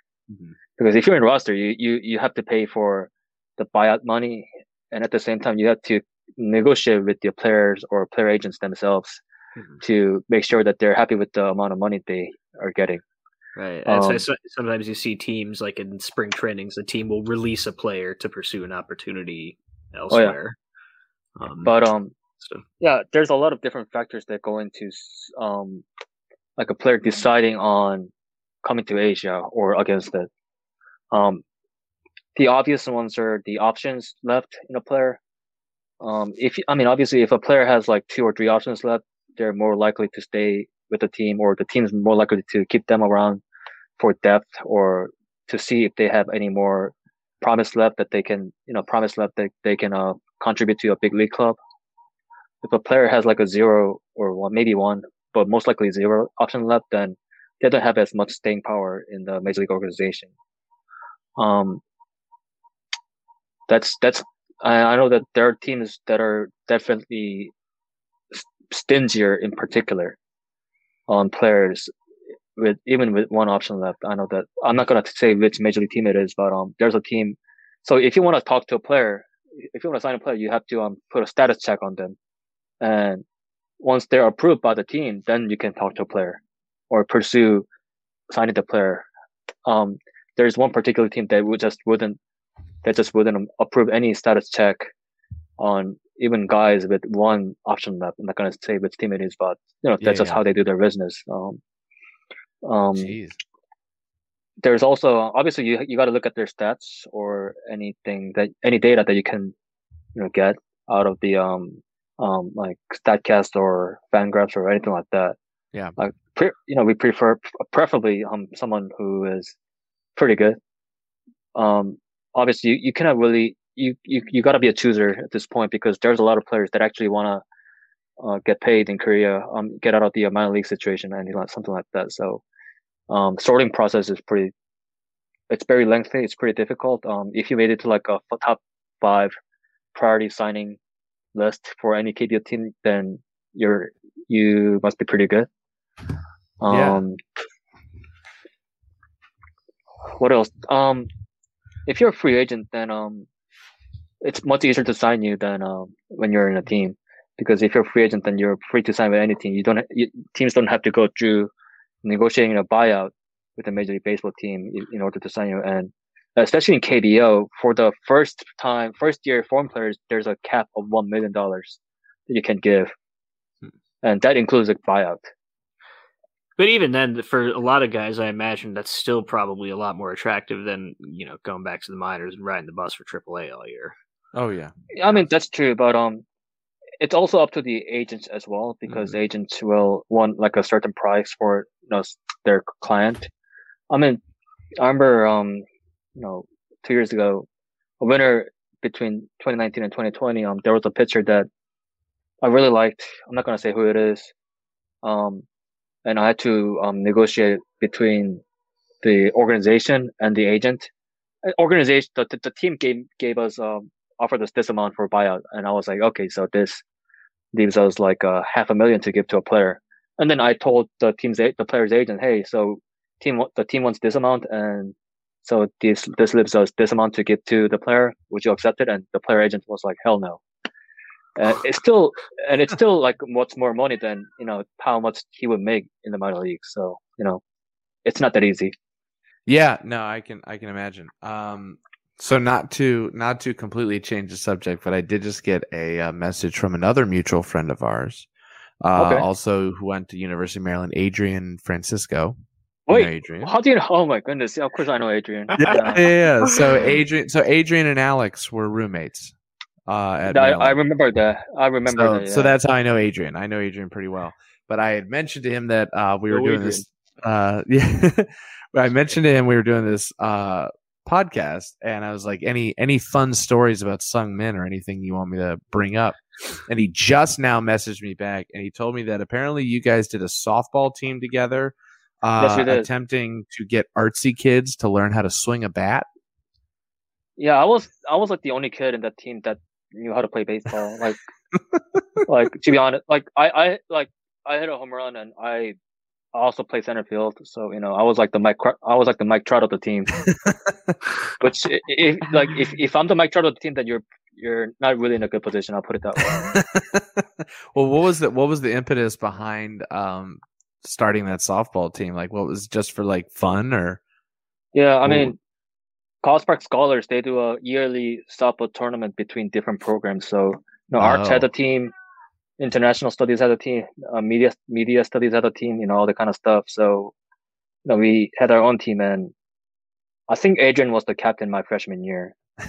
So, he was the one who was organizing the workouts and all that kind of stuff. And yeah, I played in 4 tournaments when I was in Maryland, and I hit a home run in each one of them. Nice. So I guess I'm proud of that. Yeah. When I say home runs, like there's no fences beyond the outfield. Like I'm not talking about tanks or anything like that. So yeah. They all had to be inside the park home runs. So Still, I guess that kind of 4 inside the park home runs, nothing to sneeze at. I mean, that's pretty fantastic. Anyways, I just wanted to mention that because he just messaged me and I thought that was funny. But the core question of this podcast, and something that I definitely want to ask you, we ask every guest, and we always get a great answer. So whatever your answer is, I promise it'll be great. Why do you love baseball? There are a lot of sports out there that you could love. There are a lot of different things, different hobbies. What is it about baseball, the sport, that draws you in, that you love? Oh, good question. I mean, I grew up in baseball. Baseball's been around in Korea, and Korea since I guess the KBO's been around since the 80s, but industrial league and high school baseball was like a big thing prior to then. So, and when I was growing up, I also was a little bit of major leagues because Channel Park was like a huge national star / hero when I was growing up, and every time Channel Park started, they would do like a broadcast of those games. So, oh wow, that's so cool. Yeah, the Dodgers were the first team that I can say that I grew up watching because of Channel Park. Like, yeah, I kind of remember the lineup order of the 1999 or 2000 Dodgers. Like, it was like Mark Grudzielanek, Jose Vizcaino, Sean Green, Gary Sheffield, Eric Karros, all those guys. I remember those guys. And when I moved to the States, I grew up watching both soccer and baseball, but soccer was the bigger sport in Korea when I was growing up because people were so excited about the 2002 Korea-Japan World Cup. Oh, okay. And Korea actually did really well in the World Cup. They went to the semifinals, which was like really unheard of. Like, no one really thought that would actually happen. So baseball kind of, at least back then, baseball did take a bit of a back seat, if you will, because soccer was so huge in popularity. But that was around the time that I, moved to America. So once I got to America, like, not a lot of people were talking about international soccer. Like, there were some people, there were like some coverages of MLS and maybe some Premier League on TV at the time, but ESPN was never really playing soccer, ESPN was playing baseball or football all the time. Yep. And football, it took me like a while to get into. I just didn't know how to watch it. I didn't know any rules. I didn't know what quarterback or running back or any of them meant. But baseball is something that I understood that I could get into even more while, talking about people around me. So, that's the sport that I got into. And I just happened to be living in Connecticut where it was like half Red Sox, half Yankees territory during the huge rivalry thing that was going on in 2003 and 2004. So that was like a really fun. Yeah, that was a fun atmosphere to be in. Yeah, I would imagine, like, man, right around that time to be in the middle of the Yankees-Red Sox rivalry, that's intense. Yeah. I unfortunately never got to go to old Yankee Stadium. I didn't really have I was a kid, so I didn't really have the independent financial power to go to a ballpark or anything like that. But it was just fun watching the games on TV as a kid. I'll put it that way. How many ballparks in the U.S. have you been to? I know you mentioned you've been to Camden. Yeah, Camden Yards was my first major league ballpark. The best ballpark in the country. Great ballpark. I love it. Absolutely. I want to, Camden, obviously Nationals, Mets, Citi Field, Yankee Stadium. Bowie Bay Sox, Frederick Keys. Bowie Bay Sox, love it. That is for anyone who doesn't know, and how would you not know that the Bowie Bay Sox are the AA affiliate of the Baltimore Orioles, and they are about 15 minutes from my house. I grew up going to Bowie Bay Sox games. I grew up going to Bowie Bay Sox have like the best fireworks show you will ever see. It really is incredible. Like, I used to just go to the parking lot after games just to watch the fireworks. But yeah, grew up going to the Bowie Bay Sox. Love them. Being at the Mets, they were called being at the Mets back then. Now, I guess, do they even exist anymore? I don't know. Rumble Ponies. Yeah. Oh, I have no idea. Fenway Park. Fenway Park was great. I mean, I know that people kind of complain about it being old, but I just love being there. I've never been. I've always wanted to go. It's definitely a bucket list thing. But yeah. I think that might be it. I haven't been to a lot of ballparks as people think I have. You've been to more than me. Yeah, just that it's a commitment every time you try to go to a baseball game in Major League. Because it's a lot of money. Oh yeah, I tried to go to Citi Field. Probably about 6 or 7 years ago. I was up in New York City to see the Tonight Show, and while we were up there the night before, we were looking for something to do in the city, and I was like, "Let's go to a Mets game." Like the Yankees were not in town, but the Mets were in town. I was like, "Let's go to a Mets game. This sounds like so much fun." I've never been to Citi Field. But I was with my wife, who doesn't really pay attention to baseball, and I was with my wife's friend, who lived in Queens and also was not very into baseball. So everybody was like, "No, I don't really want to go to a baseball game." I was like, "Man," we ended up having a lot of fun, anyways. But I was that close to going to Citi Field. But other than that, I've only ever been to Camden. I've been to Nationals Park, and I've been to the Rogers Center up in Toronto. And that's it. I've always wanted to go to more parks, but that's all I've ever been to. I'll put it this: so my first baseball game, Major League Baseball game, was 2007. It was Orioles Yankees. Like, I mean, oh man, that's an intense first one. Yeah. Like, I mean, if you guys didn't know, I grew up a Yankees fan, and because I was in Connecticut, and sure, that makes sense. I kept the fandom even when I got to live in, Baltimore area, for high school. And I got a lot of shit for that, that's for sure. Especially when I was in high school, because my high school happens to be Mark Teixeira's alma mater. Oh man, and there was that whole, So Zach, I don't know if you remember the whole thing so Mark Teixeira becomes a free agent after he was with the Rangers. He becomes a free agent. This is before he signed with the Yankees, right? Before he signs with the Yankees. Plot and twist. There was a whole lot of talk about him coming to Baltimore. He was a Maryland guy. He was reportedly an Orioles fan. It was almost like, like done deal. Mark Teixeira's coming to Baltimore. And then he ends up on the Yankees. And like all of Baltimore took it as a personal slight. It was huge. Them. Oh my God. I mean, I was overjoyed. I mean, because I was attending the high school when that happened. Yeah. Oh my God. Yeah. Orioles fans were furious. I mean, we would boo. I was with them. We would boo Teixeira every time he came into town. Because this was mid 2000s. This is when the Orioles were not smart enough to tank, but not good enough to be good. And so, every year we were competing, and so Teixeira was going to be the guy who put it all together, and nope. He ends up at the Yankees, and Baltimore let him have it every single time he came up to bat. Yeah. But anyways, back to my first Major League game. Yes. It was Yankees had Chim-Min Wong as the starting pitcher, and Orioles had Daniel Cabrera. Oh man, Daniel Cabrera, that's a throwback name. Yikes. And I think this was also during A-Rod's 500th home run chase. And he was that sounds about right.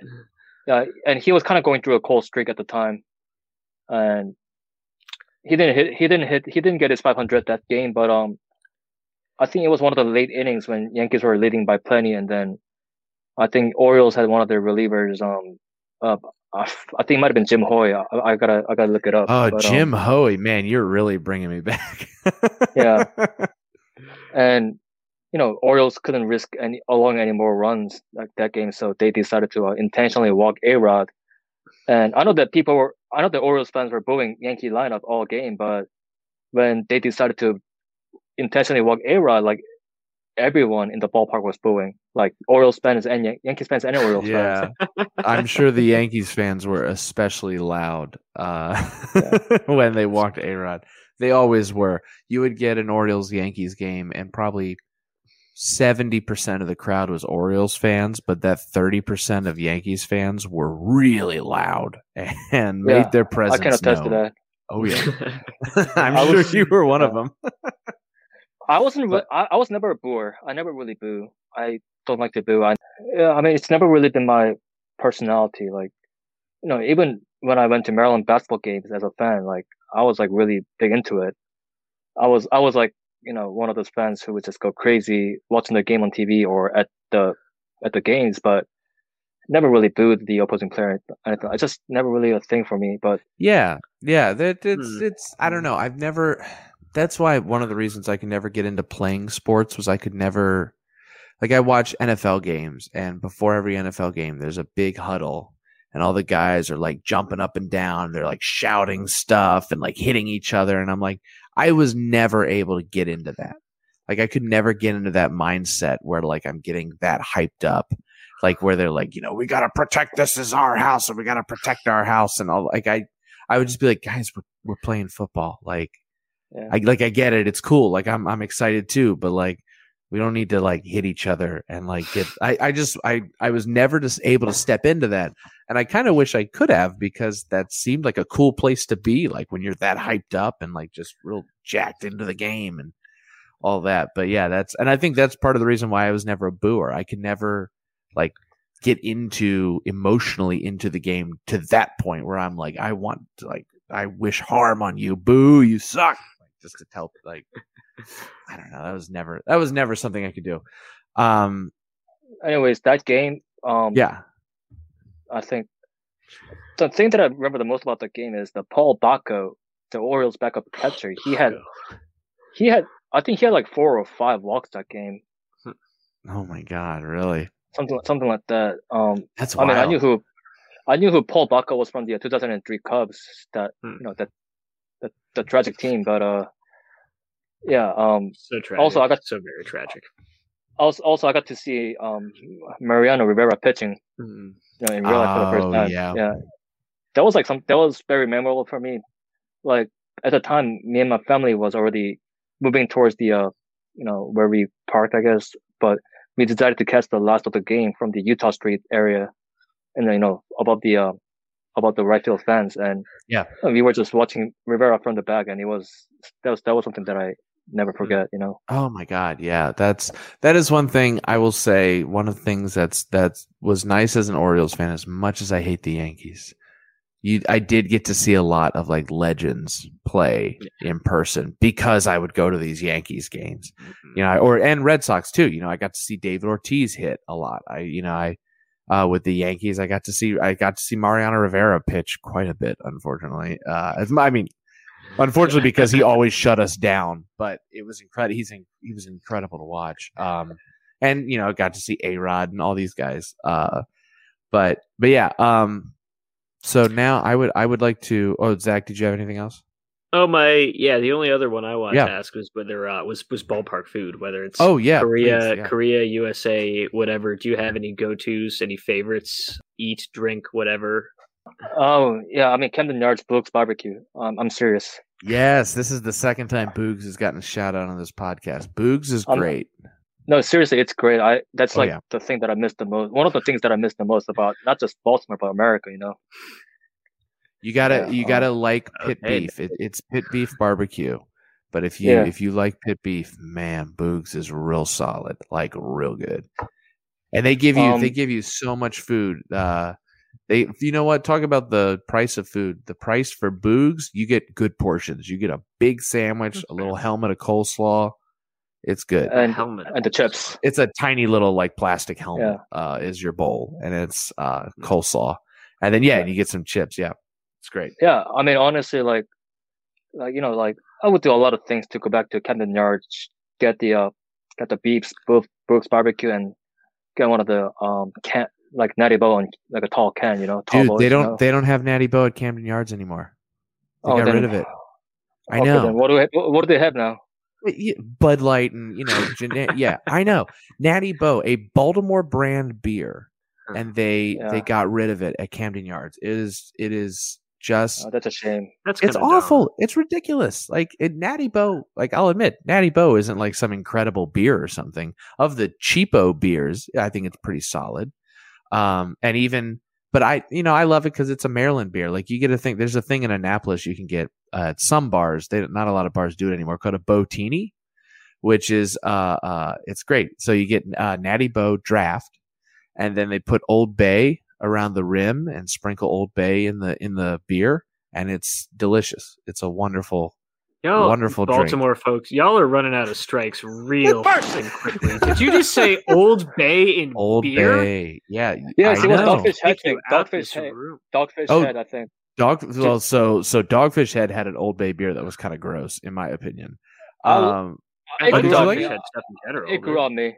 It grew on me. Yeah, I will admit I only gave it one chance, so it may have been an acquired taste. But no, the Botini, there were some bars in downtown Annapolis that would do it. Not as many anymore, but you could get them for cheap. There's a whole glass draft of Natty Boh, and before they poured the draft, they would, just like you would for like a martini or whatever, they would dip the rim of the glass in Old Bay, and then some Old Bay would be in the drink too. And I know it sounds weird, but the thing is, if you're eating crabs in Baltimore, you probably have a beer with you anyways. You're mixing the two already. So having the Old Bay in the beer, it sounds weird, but it's delicious. It's a delicious drink. I love it. I wish more bars did it. I still got some Old Bay left on my kitchen right now. Oh man.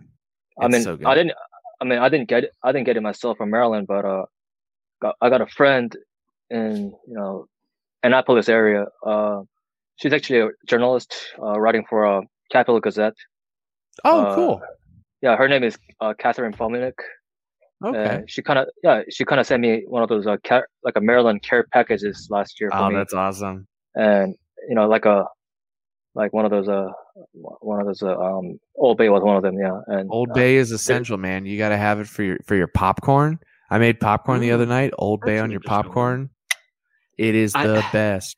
I did pick up when I was still in Rhode Island a few months ago. I got this thing of spicy Old Bay. I mean, Old Bay is already pretty spicy. They have but this had version? it had like cayenne and other shit in it. It was it was actually incredible, and I have not been able to find it since. I didn't know that was a thing.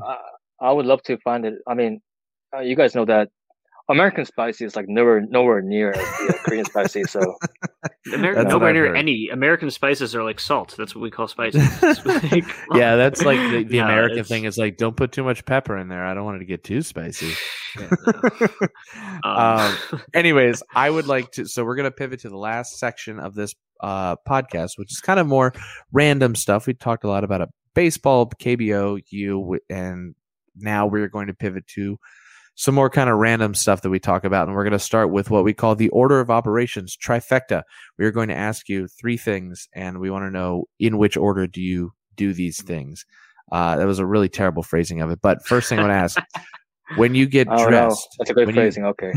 Oh, good. Hey, look, Pitcherless doesn't pay me to write beautiful words for nothing. First thing I'm going to ask, when you get dressed, socks or pants first? Which comes first?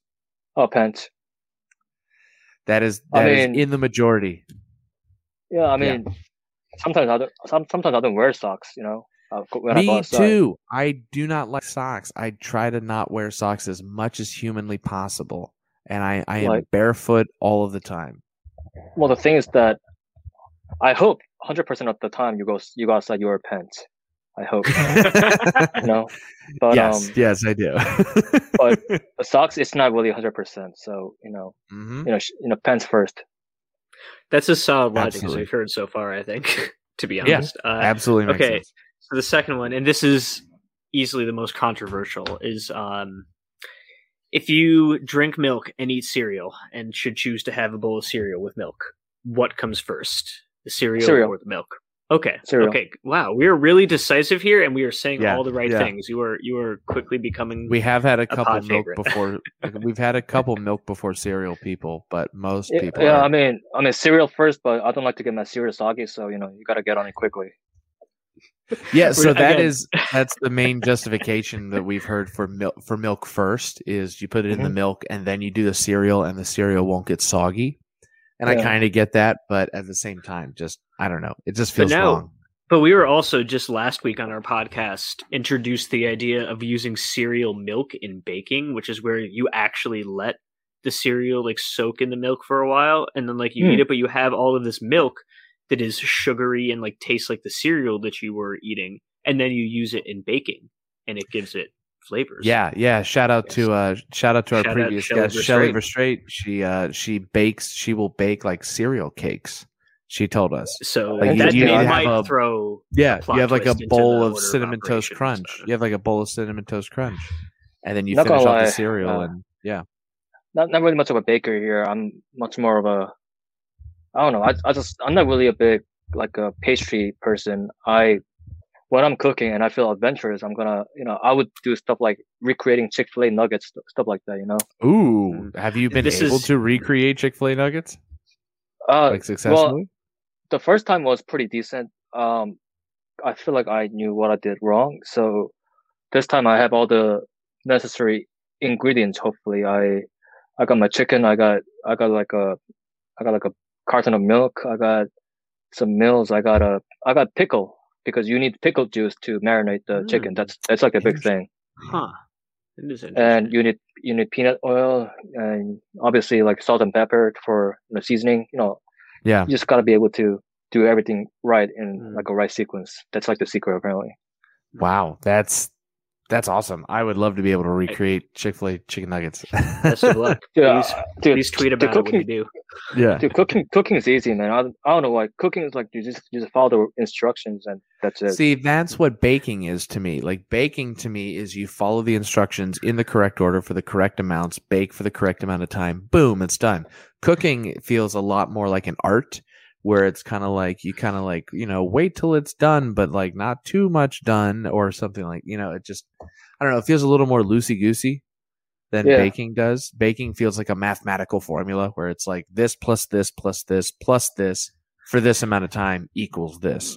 But I think that's also the thing about like cooking as opposed to baking with the following directions. Like if you have a set of instructions for baking and like you can follow them, but then if you still get the ratios off a little bit, like you have to be really exact with some stuff. Like you have to be really on point or it'll still mess it up. Whereas with cooking, it's like you get like obviously if you're trying to do something like make Chick-fil-A nuggets that has a whole process to it when you're really trying to imitate something, that's one thing. But for the most part, like cooking, you have a recipe and you kind of follow it and you don't have to pay attention like super closely necessarily. Like you put the stuff in there and you do whatever and you will get at the very least like something that approximates what you wanted to make most of the time. Yeah, that's true. I get that. But that's just I might be projecting, that's my personal experience. 100% understand that. I think that makes sense. The last one in the order of operations trifecta, when you brush your teeth, toothpaste or water first, which one comes first? Oh, okay. Okay, I just got what you meant. Yeah. So when you brush your teeth, what you're gonna put toothpaste on the toothbrush. What comes first? Do you put some water on first, then toothpaste, or toothpaste and then water? Toothpaste. Interesting. So you don't wet the brush first. Okay, toothpaste then water. Yeah, I guess so. I never really thought about this one. Yeah, I mean, don't get me wrong. I brush my teeth every day. Yeah. Well, now you'll think about it. You're going to be like, wait, which one do I do first? And then you're going to find you alter it every time because you're going to be thinking about it. We're going to screw with your head. Yeah. Dental hygiene is so underrated, guys. Don't miss your appointment with the dentist. Actually, I need to go to a dentist. I haven't been to one in like a year and a half, and it's not great. Not great. It's probably been more. Actually, it's been longer than that for sure. Yikes! Yeah, actually, you know what comes even before is flossing. I actually love flossing.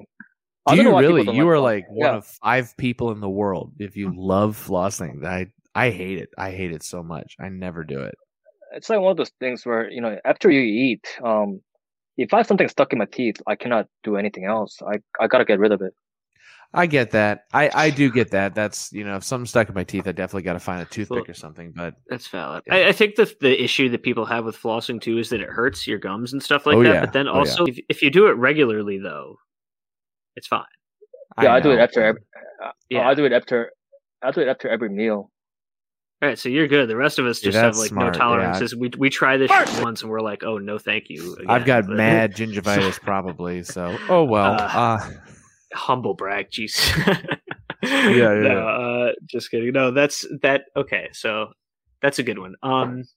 Okay, moving on. We have talked a lot about baseball, and baseball is your thing. But do you have a favorite non-baseball sport? American football. Mm-hmm. Really? Who are you a fan of? Like, what's your team? The Washington Football Squadron. Oh, are you? You're Washington. Man, you like... I'm sorry. Yeah, I was going to say, that sucks. I'm sorry to hear that. they're a tough team to be a fan of. I mean, I believe in Ron Rivera, so...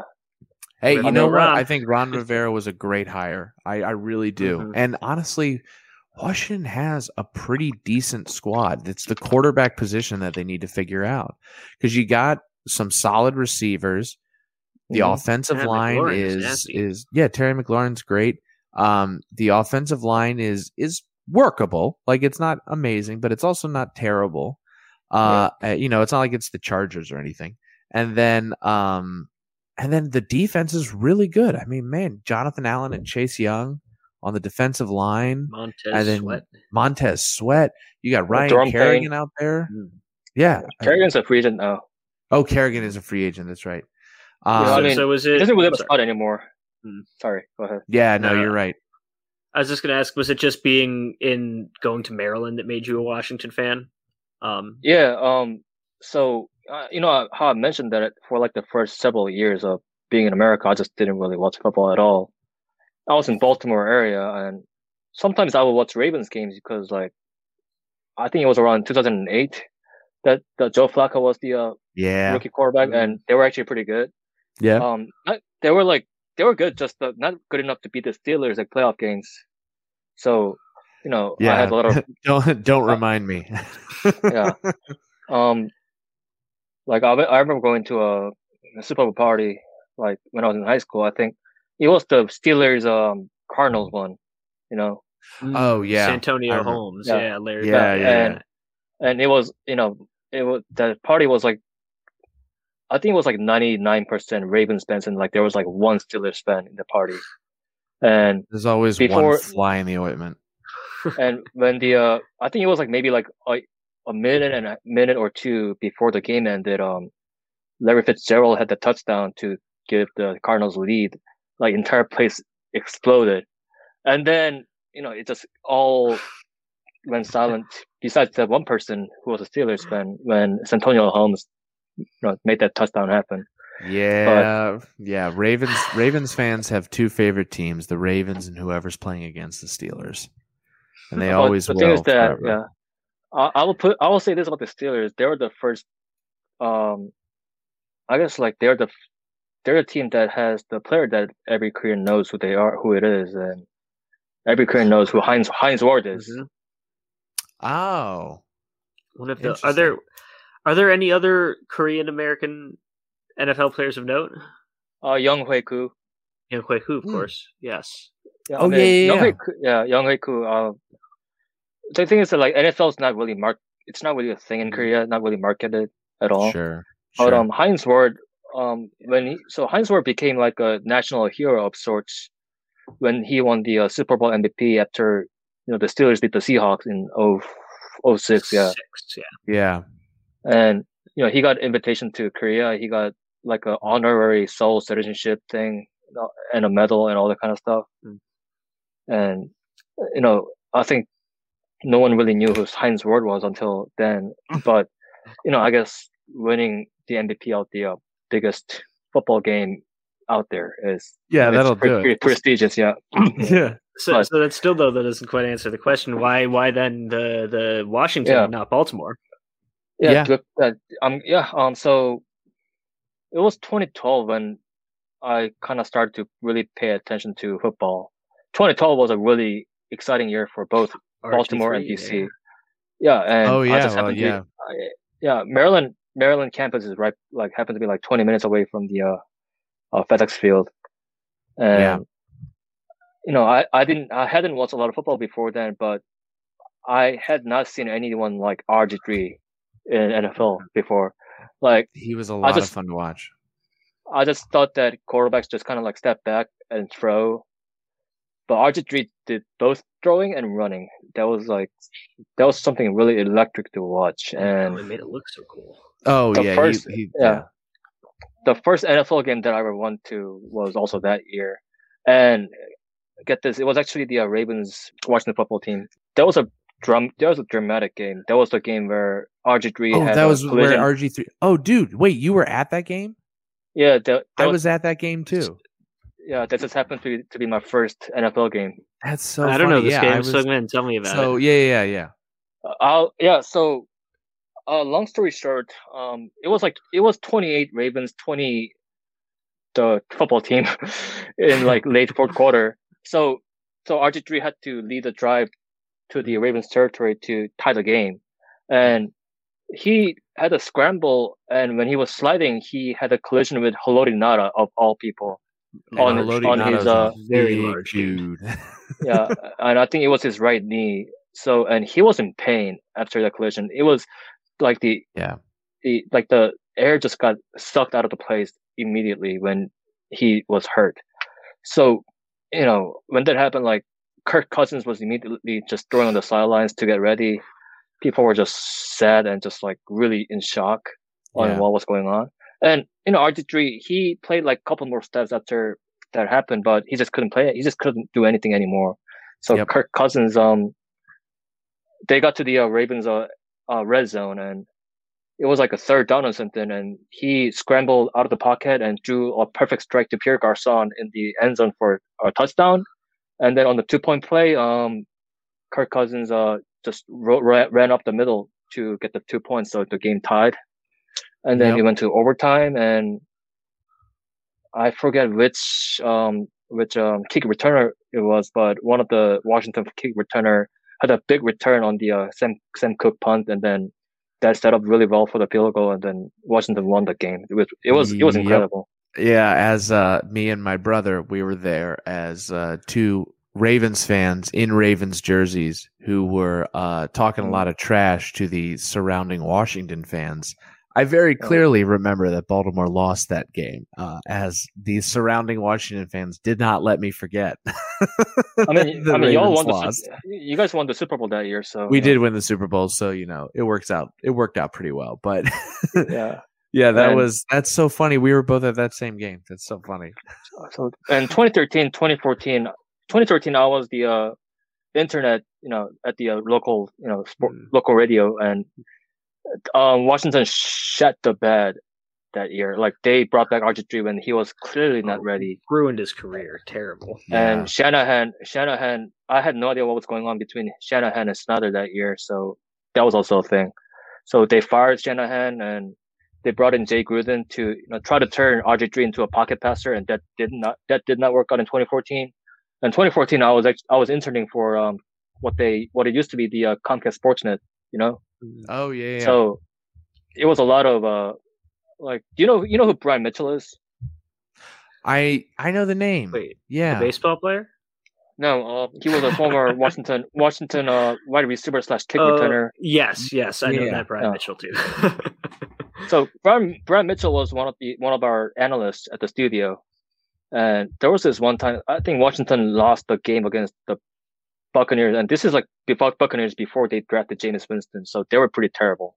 Yeah, Josh Johnson, baby. Yeah. Josh Freeman, excuse me. Josh Freeman. So Washington lost to Buccaneers like really bad, and Brian Mitchell had this huge rant in the studio live about how players didn't care, the coaches didn't care, how the ownership didn't care, Bruce Allen didn't care. It was a sight to watch. That was like that kind of suckitude. I was put it that way. Suckitude just like made me empathize with the fan base and the team more. And when 2015 rolled around, I didn't have any internship that had to do with the Washington football team at the time. I just decided to just like read more about football and just like really get into football and just like study football and see where it takes me to. And that also happened to be the year when Washington hired Scott McCloughan. And before they hired him, ESPN ran a huge story on Scott McCloughan on how he was doing after his alcohol problems and his stint with the 49ers and the Seahawks. And just knowing that he was the architect of all the championship worthy teams in San Francisco and Seattle, that just made me really excited for how he would do what he would do at the team in Washington. And 2015, they actually drafted some really good talents. Brendan Scherf, Jamison Crowder. Yeah. There were a few more about them, but they also brought in some interesting free agents. But the thing is that I think the main thing is that they identified Kirk Cousins as the long-term starter that season, and they just stuck with it. And Washington ended up winning the division that year, and I was like, wow, this is actually really fun. So that made me even a bigger Washington fan. And obviously, Scott McClellan had some trouble with the front office. I don't know exactly what it was, so that was a shame. That really turned me off a little bit. And they also really botched the Kirk Cousins contract situation. That was also not really something that I was happy with. And 2018, I kind of like denounced my fandom for a little bit because it was just the team's Bruce Allen's incompetence was something that it was awful. Yeah, it was awful. But once they brought Mr. Jason Wright and Ron Rivera to the organization, and I was paying attention to what they were doing, I was like, okay, maybe this team might go places with like a more competent leadership. So this past season, despite COVID and all the kind of stuff going on, it was fun. It was really fun to watch the young Washington team, make a 7-9 playoff run. Yeah, you might have been the only person who enjoyed watching the NFC East last year. It was. I've always kind of they've always kind of been like my second team because, like, in AFC and NFC between them and the Ravens, there's no reason I can't root for them unless they're playing each other in a Super Bowl. And I just laughed at the thought of Baltimore and Washington playing in a Super Bowl. No, that's my dream. I would love for that. That would be pretty sweet. But no, I mean that Washington team, Chase Young's going to be a problem for quarterbacks for a long time. That dude is intense. Yeah, I remember when Chase Young was like a DMV prospect out of I think he's from Demesa, something like that. Oh, I believe it. Yeah, I believe that. Yeah, and he was a 5-star blue chip prospect. I remember when he was in high school, and Maryland had a new head coach. He who shall not be named, DJ Durkin. Oh. And when DJ Durkin first stepped in, he was like on a recruiting streak, and Chase Young was one of the priorities. But he ended up going to Ohio State, and it was probably for the best for Chase Young. Dude, Maryland has always been so bad at recruiting for basketball and football within its own state. I mean, basketball, especially PG County, Prince George's County, Maryland, is like a hotbed of NBA talent. There's a lot of NBA guys who have come from PG County and the surrounding area. Kevin Durant. Exactly. But I mean, you get a lot of those guys. I mean, Carmelo is from Baltimore. It just AI is from the. He went to my rival high school. Oh yeah. Oh, you know what? I wanted to ask about this too. I saw a tweet of yours the other day. Did you go to high school with Kyle Fuller? Yeah, I did. I'm a huge Bears fan, so that just I was like, oh, that's funny. What was he? Yeah, Kyle like? And I are actually, we were never really like buddies because we were in like very different social groups. Like he was one of the jocks, and I was like, I was an Asian kid taking honors classes at high school, so but I remember seeing him around, and I knew that he was a multi-athlete. He did track, he did basketball, he did football. He couldn't, there was nothing that he couldn't do. I just didn't know that he was going to be that good of an athlete when he grew up because he was not really big. Like he was maybe just barely taller than me in high school. And when I heard that he got a full scholarship to Virginia Tech, I was like, oh wow, that's pretty cool. And then 4 years later, he became a first rounder in an NFL draft. I was like, holy shit. Love to see that happen. That's wild. All right. So, anyways, let's move forward. I would like to ask. This is a question that we also ask everybody, and one day we're going to get a good answer. And maybe it's today.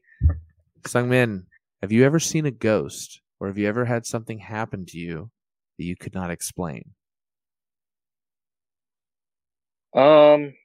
It's okay if the answer is no. I had a date for senior prom. That's something that I can explain. I think that's still the best answer we've gotten so far. That's great. I love that. No, seriously, in high school I was like a full out I was like 240 pounds obese Asian kid, going to an all boys Catholic school. So, your guess is as good as mine on how I even got a date to go to a senior prom with. Hey, beautiful now, you were beautiful then. How about that? That's right. Internal beauty does not change. Nor that's right. Ben, you can ask Alex how I looked and how I was back in freshman year of college. Well, he told me that you went on a and we can talk a little bit about this. He told me that you went on a pretty big weight loss journey. Over the past few years. If you want to talk a little bit about that, I'd love to hear it. What kind of inspired that? Yeah, so I did my first big weight loss my freshman year of college. When I was growing up, I was always like a fat, obese kid, like legit obese. I think I was like up to 250 pounds, like in high school. Like I think there were kids who told me that I should play lineman at a football team. Yeah. Obviously, I didn't. I said no because I had no idea how to play football back then. Yeah. The thing is that in high school, I went to all boys Catholic high school, so I wasn't really that conscious about my looks or anything like that. And before the senior year of high school, actually, I went to like a summer camps at, MICA, like Maryland Institute of College of Arts. I went to a camp there, and I also took a Young Scholars class at Maryland campus, and met some girls there, and then I just became really, really self-conscious. So senior year, I kind of managed to lose weight, but because I was still living at home and I didn't really have a full control of my diet, I was still quite chunky when I was going to college. So I think I was like 220 pounds, like right at 220 pounds when I got into college, and going from a all boys Catholic high school to like a gigantic public university, it's a culture shock. That is a culture shock. Oh yeah. For sure. Became really self-conscious, wanted to lose weight and everything. So I started to count calories like crazy. I bought this book called Eat This, Not That, which actually kind of works. It just like the principle is just counting calories. And yeah. And then, Bel Air dorm, which I lived in a freshman year, it happened to be right by the school gym. So that's nice. Yeah, I went there every day for like ellipticals or just running or lifting some weights, and I went from 220 to like 171 my freshman year. Wow, that's impressive. But towards the end of it, I was kind of like going about losing weight, not the healthiest way. Like I was like kind of like intentionally starving myself sometimes, and that kind of stuff. So I wanted to eat more and feel better. So that's why I started to lift weight. So sophomore year to graduation, like I was lifting weight a lot actually. Like I used to be able to deadlift 400 pounds. Straight bar? Feels like whoa. Deadlift straight bar? Straight bar or hex bar? Just out of curiosity. Oh, straight bar. Word, that is impressive. Shit. Yeah, seriously. I wasn't about to like diminish you if it was the hex bar or anything, but like that's actually seriously impressive. Like shit. Yeah, for real. No, I was, and then once I graduated college, didn't have as much time or energy to lift that much weight anymore, and especially when I went back to Korea, I was living with my parents for a little bit, and then gained more weight, and then also food's much cheaper in Korea, so it was much easier to eat more here. And especially when I got to start writing and then live alone and just do my own thing, I just didn't really watch my diet. So I think when I was working for the Lotte Giants, I went back to around like 220, 210 range. I was definitely chunky, like a year and a half ago. So, and I was like, you know what, I should start losing weight again. And it was around March last year when COVID was starting to be a huge thing in Korea. So some of us had to work, from home for a little bit. And I knew that if I don't move as much and if I just kind of stay at home all the time, like I'm gonna risk, gaining more weight. So I just decided to watch my diet more, run outside just by myself when I can. And that's how I got started. And then, I went from like 210 to, right now I'm like comfortably at 147. Wow. That's really impressive. Yeah. So this is the lightest that I've been since middle school. Wow. So I guess that kind of goes into the next question I was going to ask is, you can see the COVID experience is considerably different in your part of the world than it is here. Nonetheless, I'm curious, since our lives have changed so much over the past year plus, is there anything that you've become more thankful for, or something you enjoy more, or just more appreciative of since all this stuff came down on us? That that's a great question. Wow, and I might have a different answer than you might expect. So when I first came back to Korea, Korea is definitely more of a group oriented society. Mm-hmm. Not like things that are like emphasized in America, like individualism. It doesn't really fly as much here. You could get me going on a tangent for an hour about that stuff, but we don't have to go there. And like I was basically American when I first came back, and I kind of like had my own identity. And when I went into streets in Seoul, like a lot of people were like wearing the same kind of clothes. They were playing the same kind of games on their phones. It just kind of felt like everyone was kind of like a cookie cutter here. Mm-hmm. I didn't really like it at first, and I guess I still don't. I still feel like people have their own individualistic quality that they should flaunt at times. But I guess the part of the groupthink, group-oriented thought that benefited a lot is that once COVID protocols were announced / installed by the government last year, like a lot of people were on board, like washing your hands, wearing masks in public, all that kind of stuff. Like people are generally very obedient of those regulations, I would say. And I haven't really been to the U.S. in several years, so I don't know how it's been in America. I would say not great. So while people it sounds like people in Korea were very, like you said, obedient to the coronavirus countermeasures.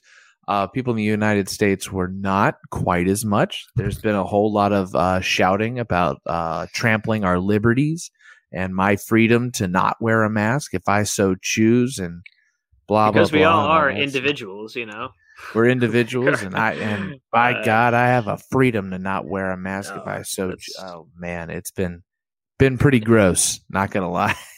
Yeah, I mean, it's a cultural difference. I mean, Korea's. Oh, yeah. I mean, that group-oriented thought has its downfalls. Like, Korea's a very homogenous society, like not just in terms of thoughts, but also racially. So I think and also like in like diversity, there's not a lot of diversity here, and it's really easy to stand out both in good and bad way. I would say like people here are generally not as open to like like people of different race or different thought or different sexuality or anything like that, which I wish was much different than that, like but and in America, I guess like at least among people that I hang out with in America, like people are definitely more open towards people of different backgrounds and stuff like that. It's kind of hard. It's kind of hard to do that here because, especially me, because I look Korean. Like if I look like one of you guys, people will understand more that I have a different background as them. But I look Korean. I have a Korean passport, citizenship, that kind of stuff. So it's not as easy for me to get by with that going around here. But at least in America, but at least like that kind of homogeneity kind of works in terms of like getting everyone into the same page when there's like an action to be taken. So it's a bit of an interesting conundrum we got here. Yeah, I will say, generally speaking, Americans have been wearing masks in public and adhering to these coronavirus countermeasures. I would say the majority of Americans. Now, when you say the majority, that still means there are millions of Americans who do not care at all. But I would say generally the polling that I've seen has been around like masks. Around 85% or so of Americans are saying they consistently wear masks out in public. I think folks a lot of them are doing it. Well, folks are lying. Ain't no way it's 85%. Like, look, I live in Chicago. I live in damn near like one of the most liberal cities in the country where everyone's supposed to be following. Ain't no one wearing a mask. Like, no, they're lying. It ain't 85%. That I could definitely see that. I will say, I think there are probably plenty of people who are begrudgingly wearing masks. They're like, I shouldn't have to do this, but I have to because the government says, and I can't walk into this restaurant if I don't. But yeah, it's definitely been.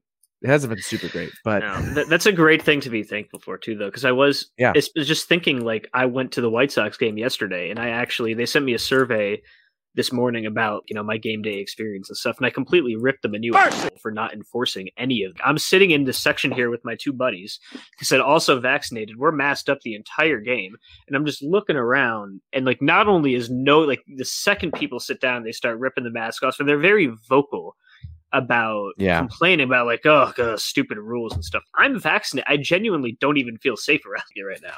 So I don't know. Just you're right. That can all countries and all cultures have their issues when it comes to measures of difference and dealing with people that aren't normative in whatever the traditional however the traditional norms of any given society go. But yeah, no, that kind of collective attitude and kind of at a base level, like understanding of collaboration and collectivity, and we are in this together to an extent. So I can see myself. I would probably be thankful for that too if I was.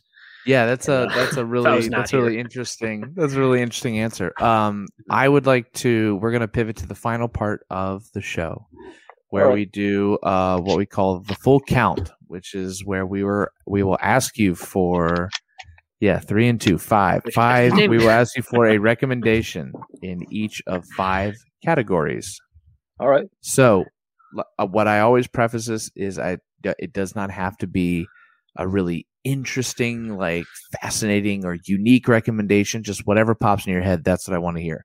So, first category: what is a book that you would recommend? Flowers for Algernon. I've never actually read it. I've heard great things about it. Zach, have you read it? I've not actually. As a lit major, I should have, but I didn't. Yeah. What is it? What is it about Flowers for Algernon that you love? I mean, there's obvious. I mean, I assume you guys know the story of it. The plot. Yeah. I think what really stood out to me is that not only there's a plot, but also like the protagonist's writing style just like changes from the beginning to middle and then to the end, and that's also something that's very fascinating to follow. And the story itself about a person whose life changes for the better, for the better or the worse, but just life changes very significantly, and then just kind of like goes back to the beginning. It just, I don't know. There were some elements about sympathy for the protagonist and several characters surrounding the protagonist, and that's a good question. I never really thought why I liked that book so much. I mean, I've heard it's a great book. So some of the best books I've ever read. There's no words for it sometimes, though. It is just a feeling it leaves you with. It's kind of hard. It's very. Progress reports. I think progress reports of a person, no matter what kind of progress report is, I think it's something that when you read it, you just kind of get invested to it because you always kind of think about how is this person going to progress, or if is this person going to progress at all. Yeah. That was an element that really drew me in, I guess, when I was reading it, and just having that clear differences day by day on how Charlie Gordon is thinking from the beginning to the middle to the end. it was fascinating, but also if you know the plot of it, quite heartbreaking at the same time. You know? Yeah, that's a great recommendation. I'll have to put that book higher on my priority list. Okay, recommendation number 2 is food. So that could be like food item, ingredient, restaurant, meal, dish, whatever, food related. Do you want to be more specific, or I don't know? I don't know, like anything you want. Like it could be first a thing meal, that pops in your head, a meal that you would recommend, a restaurant that you would recommend, whatever you want. I mean, if you're in America, just go to Five Guys. I miss this much.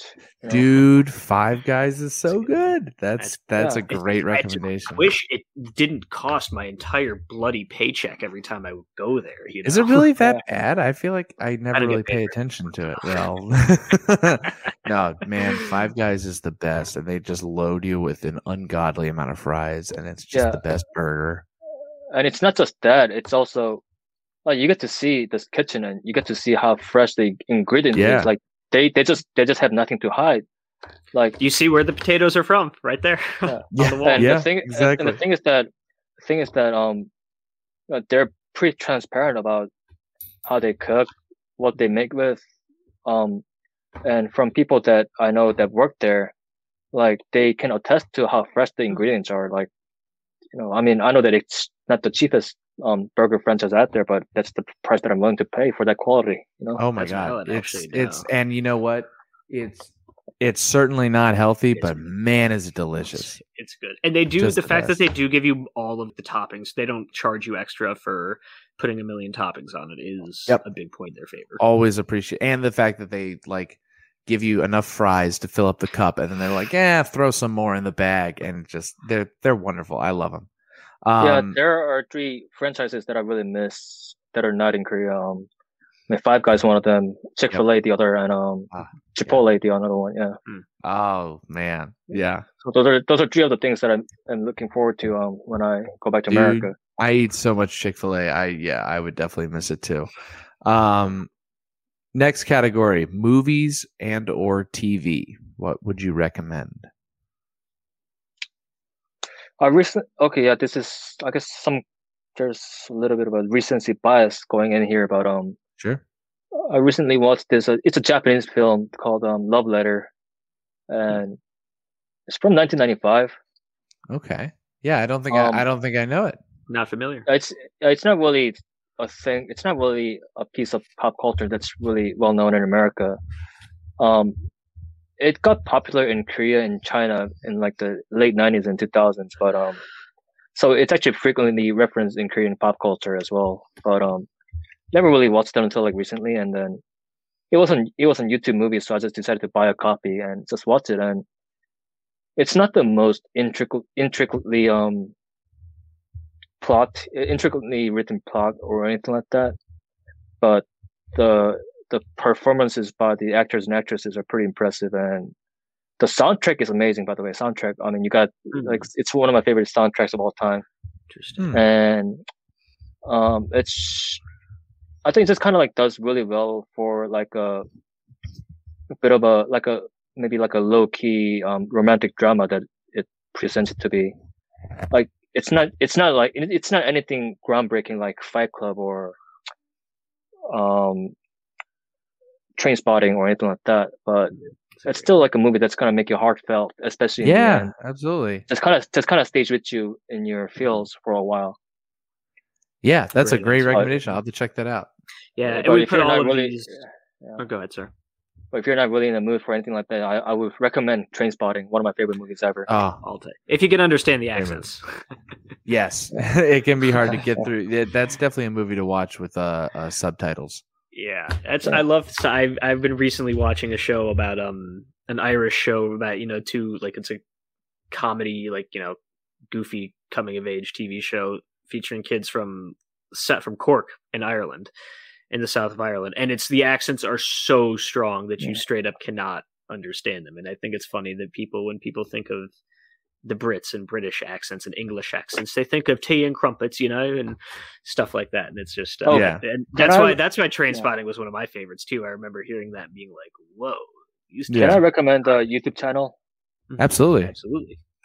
Yeah, so my favorite YouTube channel by far is it's a YouTube channel called That Chapter, and it's this Irish guy named Mike, and he looks into like a real life true crime cases, like two of them each week, and it's not just the cases that he covers, but also the way he presents, the way he narrates each case it's immaculate. Like he has a good sense of humor, but he also knows when not to show his sense of humor depending on the situation, and he just knows how to like narrate things and present things, and it's like once I started to watch that channel, like I just kind of like went into like a big whatchamacallit wormhole, something like that. Yeah. And he's awesome. He's done enough amount of videos that you can just like get lost in the channel for like a week or something like that. Like it's pretty good. Dude, it is so easy to get sucked down into a YouTube like rabbit hole where you're just like falling through billions of videos, and you're like, it's been 3 hours, and you're like, next thing you know, you have a full beard, and you're like, what year is it? Yeah. But yeah, that's my favorite YouTube channel by far right now, and Mike is a really nice guy himself, and I think he just recently hit 1 million subscribers, and nice. I recommend you check it out if you have some time to waste. For sure. I'll put that in the notes too. I put all of our recommendations here at the end in the notes too. So, what is the next one? Music recommendation. I was a college radio DJ, so there's a lot that I can say here. All right. I don't know, like, geez, where do I don't even know where to start here. What's I know, I totally understand, like, where it's like music, like I get so much I would recommend. Just first thing that pops in your head, a band you've been really loving lately, or a musician you've Recency been loving bias lately, is fine. Recency bias, totally or just an all-time great. I mean, honestly, if you're just like the Beatles, it's okay. Like you can do that. There's a band that they're based on Brooklyn, just like a lot of bands out there. But I think there's a band called Mr. Twin Sister, and yes, yeah, they're great. They used to be called Twin Sisters, and where do I start? First of all, if you know the song "The Recipe" by Kendrick Lamar featuring Dr. Dre, that song uses one of their songs, "Meet the Frownies" as the sample as the background music. I don't know. And 2014, they came out with the self-titled album "Mr. Twin Sister," and great album. From the start to finish, like literally, like perfect. Like the texture is great, the songwriting is great, the vocals are great, the themes are great, the lyrics are great. Like I didn't understand like why it didn't get as much media spotlight as it should have. It's like, I listen to a lot of music in general, and that album is like an amalgam of a lot of really good things about different style of music. Yeah. So I guess like in terms of like, I haven't really listened to the album recently, but just the first thing that I just came to my mind, I guess. No, that's a fantastic recommendation. That's a great deep pull. That self-titled album is well worth a listen.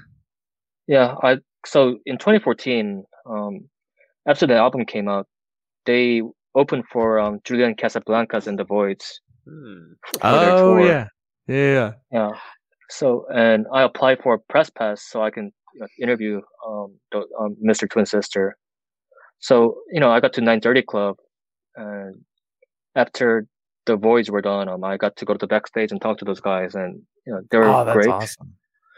And I saw them several more times later. I actually went to Pitchfork Music Festival in 2015 in Chicago. That's a classic. Wait, yeah. Pitchfork 2015? I might have been there too, actually. Yeah, I went there. Mr. Twin Sister had a set there, and they also played in an after show at the Lincoln Hall and they actually opened for Ariel Pink. But I actually didn't see Ariel Pink. I just wanted to see Mr. Twin Sister perform. Ariel Pink's a weird, like, I like his music, but he is also like a horrible human being. So yeah, from what I've heard, what I used to hear is that he's just an asshole. He's just kind of like a douchebag. But well, there's also some, he could really write songs. Yeah, I know. Yeah, there's some I think some sexual assault allegations out there about Ariel Pink, which are he's not a great dude. Some great music, but not a great dude. But yeah, I went there for Mr. Twin Sister. Like as soon as they were done with the set, I just went to the backstage and hung out with the singer Andrea Estella. Andrea Estella. She's really nice. Will take her time to talk to you. And what was that? She was also in the Veronica Mars movie. Funny enough, but that's a random fact. Really? Yeah. That's yeah. Funny. I guess okay. In terms of recency bias, I would say I'm in a big K-pop kick right now. I'm discovering stuff that Korean people enjoyed like years ago. There's this song called, it's a band, this band doesn't exist anymore, but it's called Orange Caramel. Orange Caramel, and and there's this song called Catalina. Yeah, I am completely unfamiliar with that genre entirely. So we will have to check it out. I would recommend at least just watch the music video. Yeah, because for sure. it's one of the wackiest and kind of out there music video that I've ever seen, not just in K-pop but also like in general. That's cool. That's so Orange Caramel. It was three girls. Three girls. It's a K-pop group of three girls, and they kind of like pushed the boundaries of their stylistic. Like they kind of like borrowed a lot from the like a different Asian culture. Like they had a Chinese style K-pop song. They had like a Japanese style K-pop song, and Catalina in particular. It's from the tune is from like a Punjabi folk song. So yeah, so the music itself in the song has a bit of a Indian disco style to it. And, oh man, go ahead. That's fascinating. And the music video is it's really out there. It's about it's a, how do I put this? It's sushi themed music video. Sushi themed. Did you hear that? Right? Yeah. Word. Sushi themed music video. Yeah. I was just saying the other day. I think it was with regards to the Lil Nas X video that just came out. Montero. I don't know if either of you guys saw that. Call Me by Your Name. And I was just thinking. Yeah, you got to see that, Ben. I will. I know. I need to. And I was just thinking though how like music videos are just not quite as creative as they used to be, because they used to be such a powerful and important and ubiquitous medium for getting artists and getting songs out there, and that's not so much the case anymore. But I was watching the other day, like I went on YouTube, I was watching the video for Bad Romance by Lady Gaga. And I was like, man, this stuff was so like this is real, like the creativity that is coming from the artists themselves. Well, too. The creative direction there is. What killed the music video, in my opinion, is hair metal. Because what hair metal did in the 80s and early 90s was their music video was them playing on stage, and that was it. It was every Bon Jovi video, every Motley Crue video, every Tesla, White Lion, you name it. I say this as someone who loves hair metal more than anybody should. That was every music video was just them on stage. I mean, the closest thing you got to was like if they did a song for a movie, like when Rat did Dream Warriors for Nightmare on Elm Street 3, in which still you had Rat defeating Freddy Krueger with the power of hair metal, which great music video if you ever seen it. It's wonderful. It's a delight. But yeah, so after that, I'm watching this video now. I'm sorry. I'm just Dream Warriors. Please do. No, Orange Car. Catalina. I'm not. I can't. And the sound is muted, but like that almost makes it better. I'm just imagining what's going on here. I will definitely have this to is check great that out. radio, I'm sure. But Yeah. I'm okay. You were not lying. That's a great. No, there's like no better way to describe this video because it literally is sushi themed. Yeah, they're bathing in the soy sauce as I speak, or dipping their feet in at least. Oh all right. My God. Yeah. All right. I'll definitely have to be watching that very soon. Yeah. But this came out in 2014, and I think it was like one of those things where they might have been a little bit ahead of the time for more people to appreciate, but they were still pretty big. Yeah, and they've got like the outfits coordinated to look like actual fish and stuff. This is what I'm talking about. This is what I was talking about. I love this. I'm about to go down a whole rabbit hole of like K-pop music videos now. Before we do that, best of luck on that one. Let's get to the final category. The final category. But before that, I will say that go ahead. I had a gig, and when I was in DC, I used to DJ K-pop at clubs in New Street. That's a whole nother story. But it was like me and like 3 other American friends. I think they just kind of added me as like to add like a Korean cred.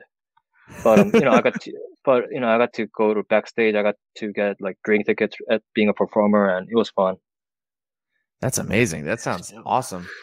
All right, so the final category in which we will ask for a recommendation. The category is miscellaneous. Miscellaneous. So anything from your life. I know it sounds complicated, it sounds difficult, but it's not. Anything from your life, an activity, a gadget, just something that you do, a practice, whatever, literally anything that you would recommend to other people. I've always found the first thing that pops in your head, no matter how dumb or weird it might sound, that's the one. I don't know, like unless if you're married, go on Tinder. Go on Tinder. That's my favorite one so far. That's a good one. Why go on Tinder? I mean, I know the Tinder, like, it's a very superficial thing, but I haven't been on Tinder for a while, but I was like on and off between 2014 and I guess last year, depending on my dating situation. But like, it really got me to think about how I present myself, not just like online, but also offline. Like, how does the pictures that I put on Tinder like match how I actually present myself like in person? How I describe myself in my bio like come out, like sound like, because I've always been one of the people like who wrote like a little bit of a paragraph about myself. I was never really a big fan of like putting nothing on bio. Yeah. I also like just thought a lot about like, because like guys are always expected to be the people like, that start the conversation. Like, it's always kind of like made me just not really be as nervous, and just like, or try to like not be nervous and just like, break the ice and just try to make a conversation based on what I can infer from other person's profile. And that's really interesting. I think it genuinely did. I guess made me like a better communicator, better, like not as awkward when I'm meeting a person for the first time. In different contexts, like not just when I'm meeting someone from Tinder, but also in real life. Yeah. And also like, I guess like how to read bullshit. But seriously though. Yeah, for sure. That's facts. Because when you're like talking to someone for the first time online, like there's a lot of like, you gotta really give them or the best impression of yourself, and sometimes there's a lot of bullshit in it. So you got to know how to read. You got to know how to read it. And I don't know how to instruct a person on how to read bullshit, but I think it's something that you can learn intuitively through those experiences. Yeah, sure. Yeah, that's a great answer. I love that. I'm like really genuinely sad that came at like 2 hours and 32 minutes to the podcast. That was such a great line. That might be my favorite. Brilliant. That might be my personal favorite full count answer we've gotten so far. That's brilliant.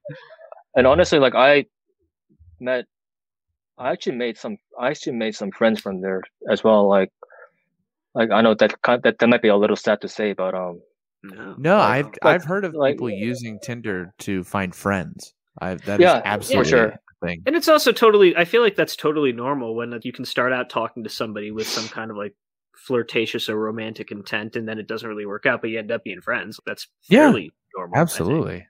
Yeah, that's been the case for me for a lot of the times in Korea because in Korea you have a lot of people who just came from America that don't know anyone in Korea, so they go on Tinder as like one of those last ditch effort to find someone to talk to. Yeah. And I have a friend that I actually met on Tinder. Her name is Hannah, and she's from Atlanta area, big Bulldogs fan, Braves fan, or whatever. And I met her like 3 years ago through Tinder, and we ended up being pretty good friends. We ended up going to a lot of baseball games together because she's also really into sports. And we still keep in touch, and that's awesome. There's also a few more people that I stayed in touch with and throughout being friends and all that kind of stuff. So but I wouldn't really recommend Tinder to everyone else. I wouldn't say. I mean, even if you're not married or in a relationship. But, not me. I've been, as someone who has been married since 2012, I never got to try out the Tinder thing. So that's fine. But if you're single, or if you just want to make friends, or if you want to kind of like, I would recommend it to someone who not necessarily looking for dating or interaction with, romantic interest. Like, it's something that I would recommend to someone who's maybe willing to like break out of their boundaries and just talk to people online. Obviously, like, just be careful too, because there have been stories of pretty bad Tinder experiences. I remember the 2018 Grace Millane case from New Zealand, which was pretty sad. But yeah, just be safe, but at the same time, if you want to challenge yourself.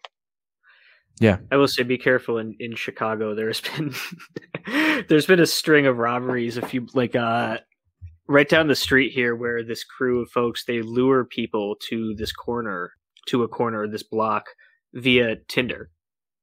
And then they say, "Oh yeah, like come in," and they flirt and they come in, they rob them, and it's it's terrible. But it's also kind of funny because I've seen it pop up in the news. Like I read the papers like now, like in the morning, see what's on the front page. Because I'm an old man at heart, but online. But it's funny, like you go through some of the sections and you see the same descriptions where it's like, man was robbed on the corner of so and so and so and so. He said he went there with the intention of meeting somebody that he had communicated with on a dating app, and then 4 people jump out of a car and rob you. That is not the typical Tinder story, of course. No. But it's just crazy how people do that, though. How people use it that sometimes. It's not to like. I feel like I'm sorry. I feel like that just completely threw a damper on your entire thing. I think it's definitely the right thing to be wary of that, and just keep up with the news and keep your bullshit detector on. Like I remember, like 2014 or so, there was this thing where you get matched with a girl, and the girl will lure the guys to bring a bunch of pizza to their place and just kick them out. That was like a thing in DC. Yeah. Oh my god. But I already had seen the news about it, so never really fell victim to it. Yeah. That's nuts. But no, Tinder, that's a great recommendation and a great way to end this. So to wrap this up, Sungmin, I just want to thank you so much for being here on the podcast. It has been a blast spending the past 2.5 hours talking with you, getting to know you, talking a lot about KBO and baseball and everything. And it's been really awesome. So thank you so much for joining us. It's been an honor and a joy. Thanks for having me. Make sure you guys make sure you watch the video that I sent you. Yes, on the private chat. I have the tab. I have the tab open. It is the first thing I'm going to do after we're done. Yeah. But yeah. Anyways, thank you again for joining us, and we'll talk to you soon.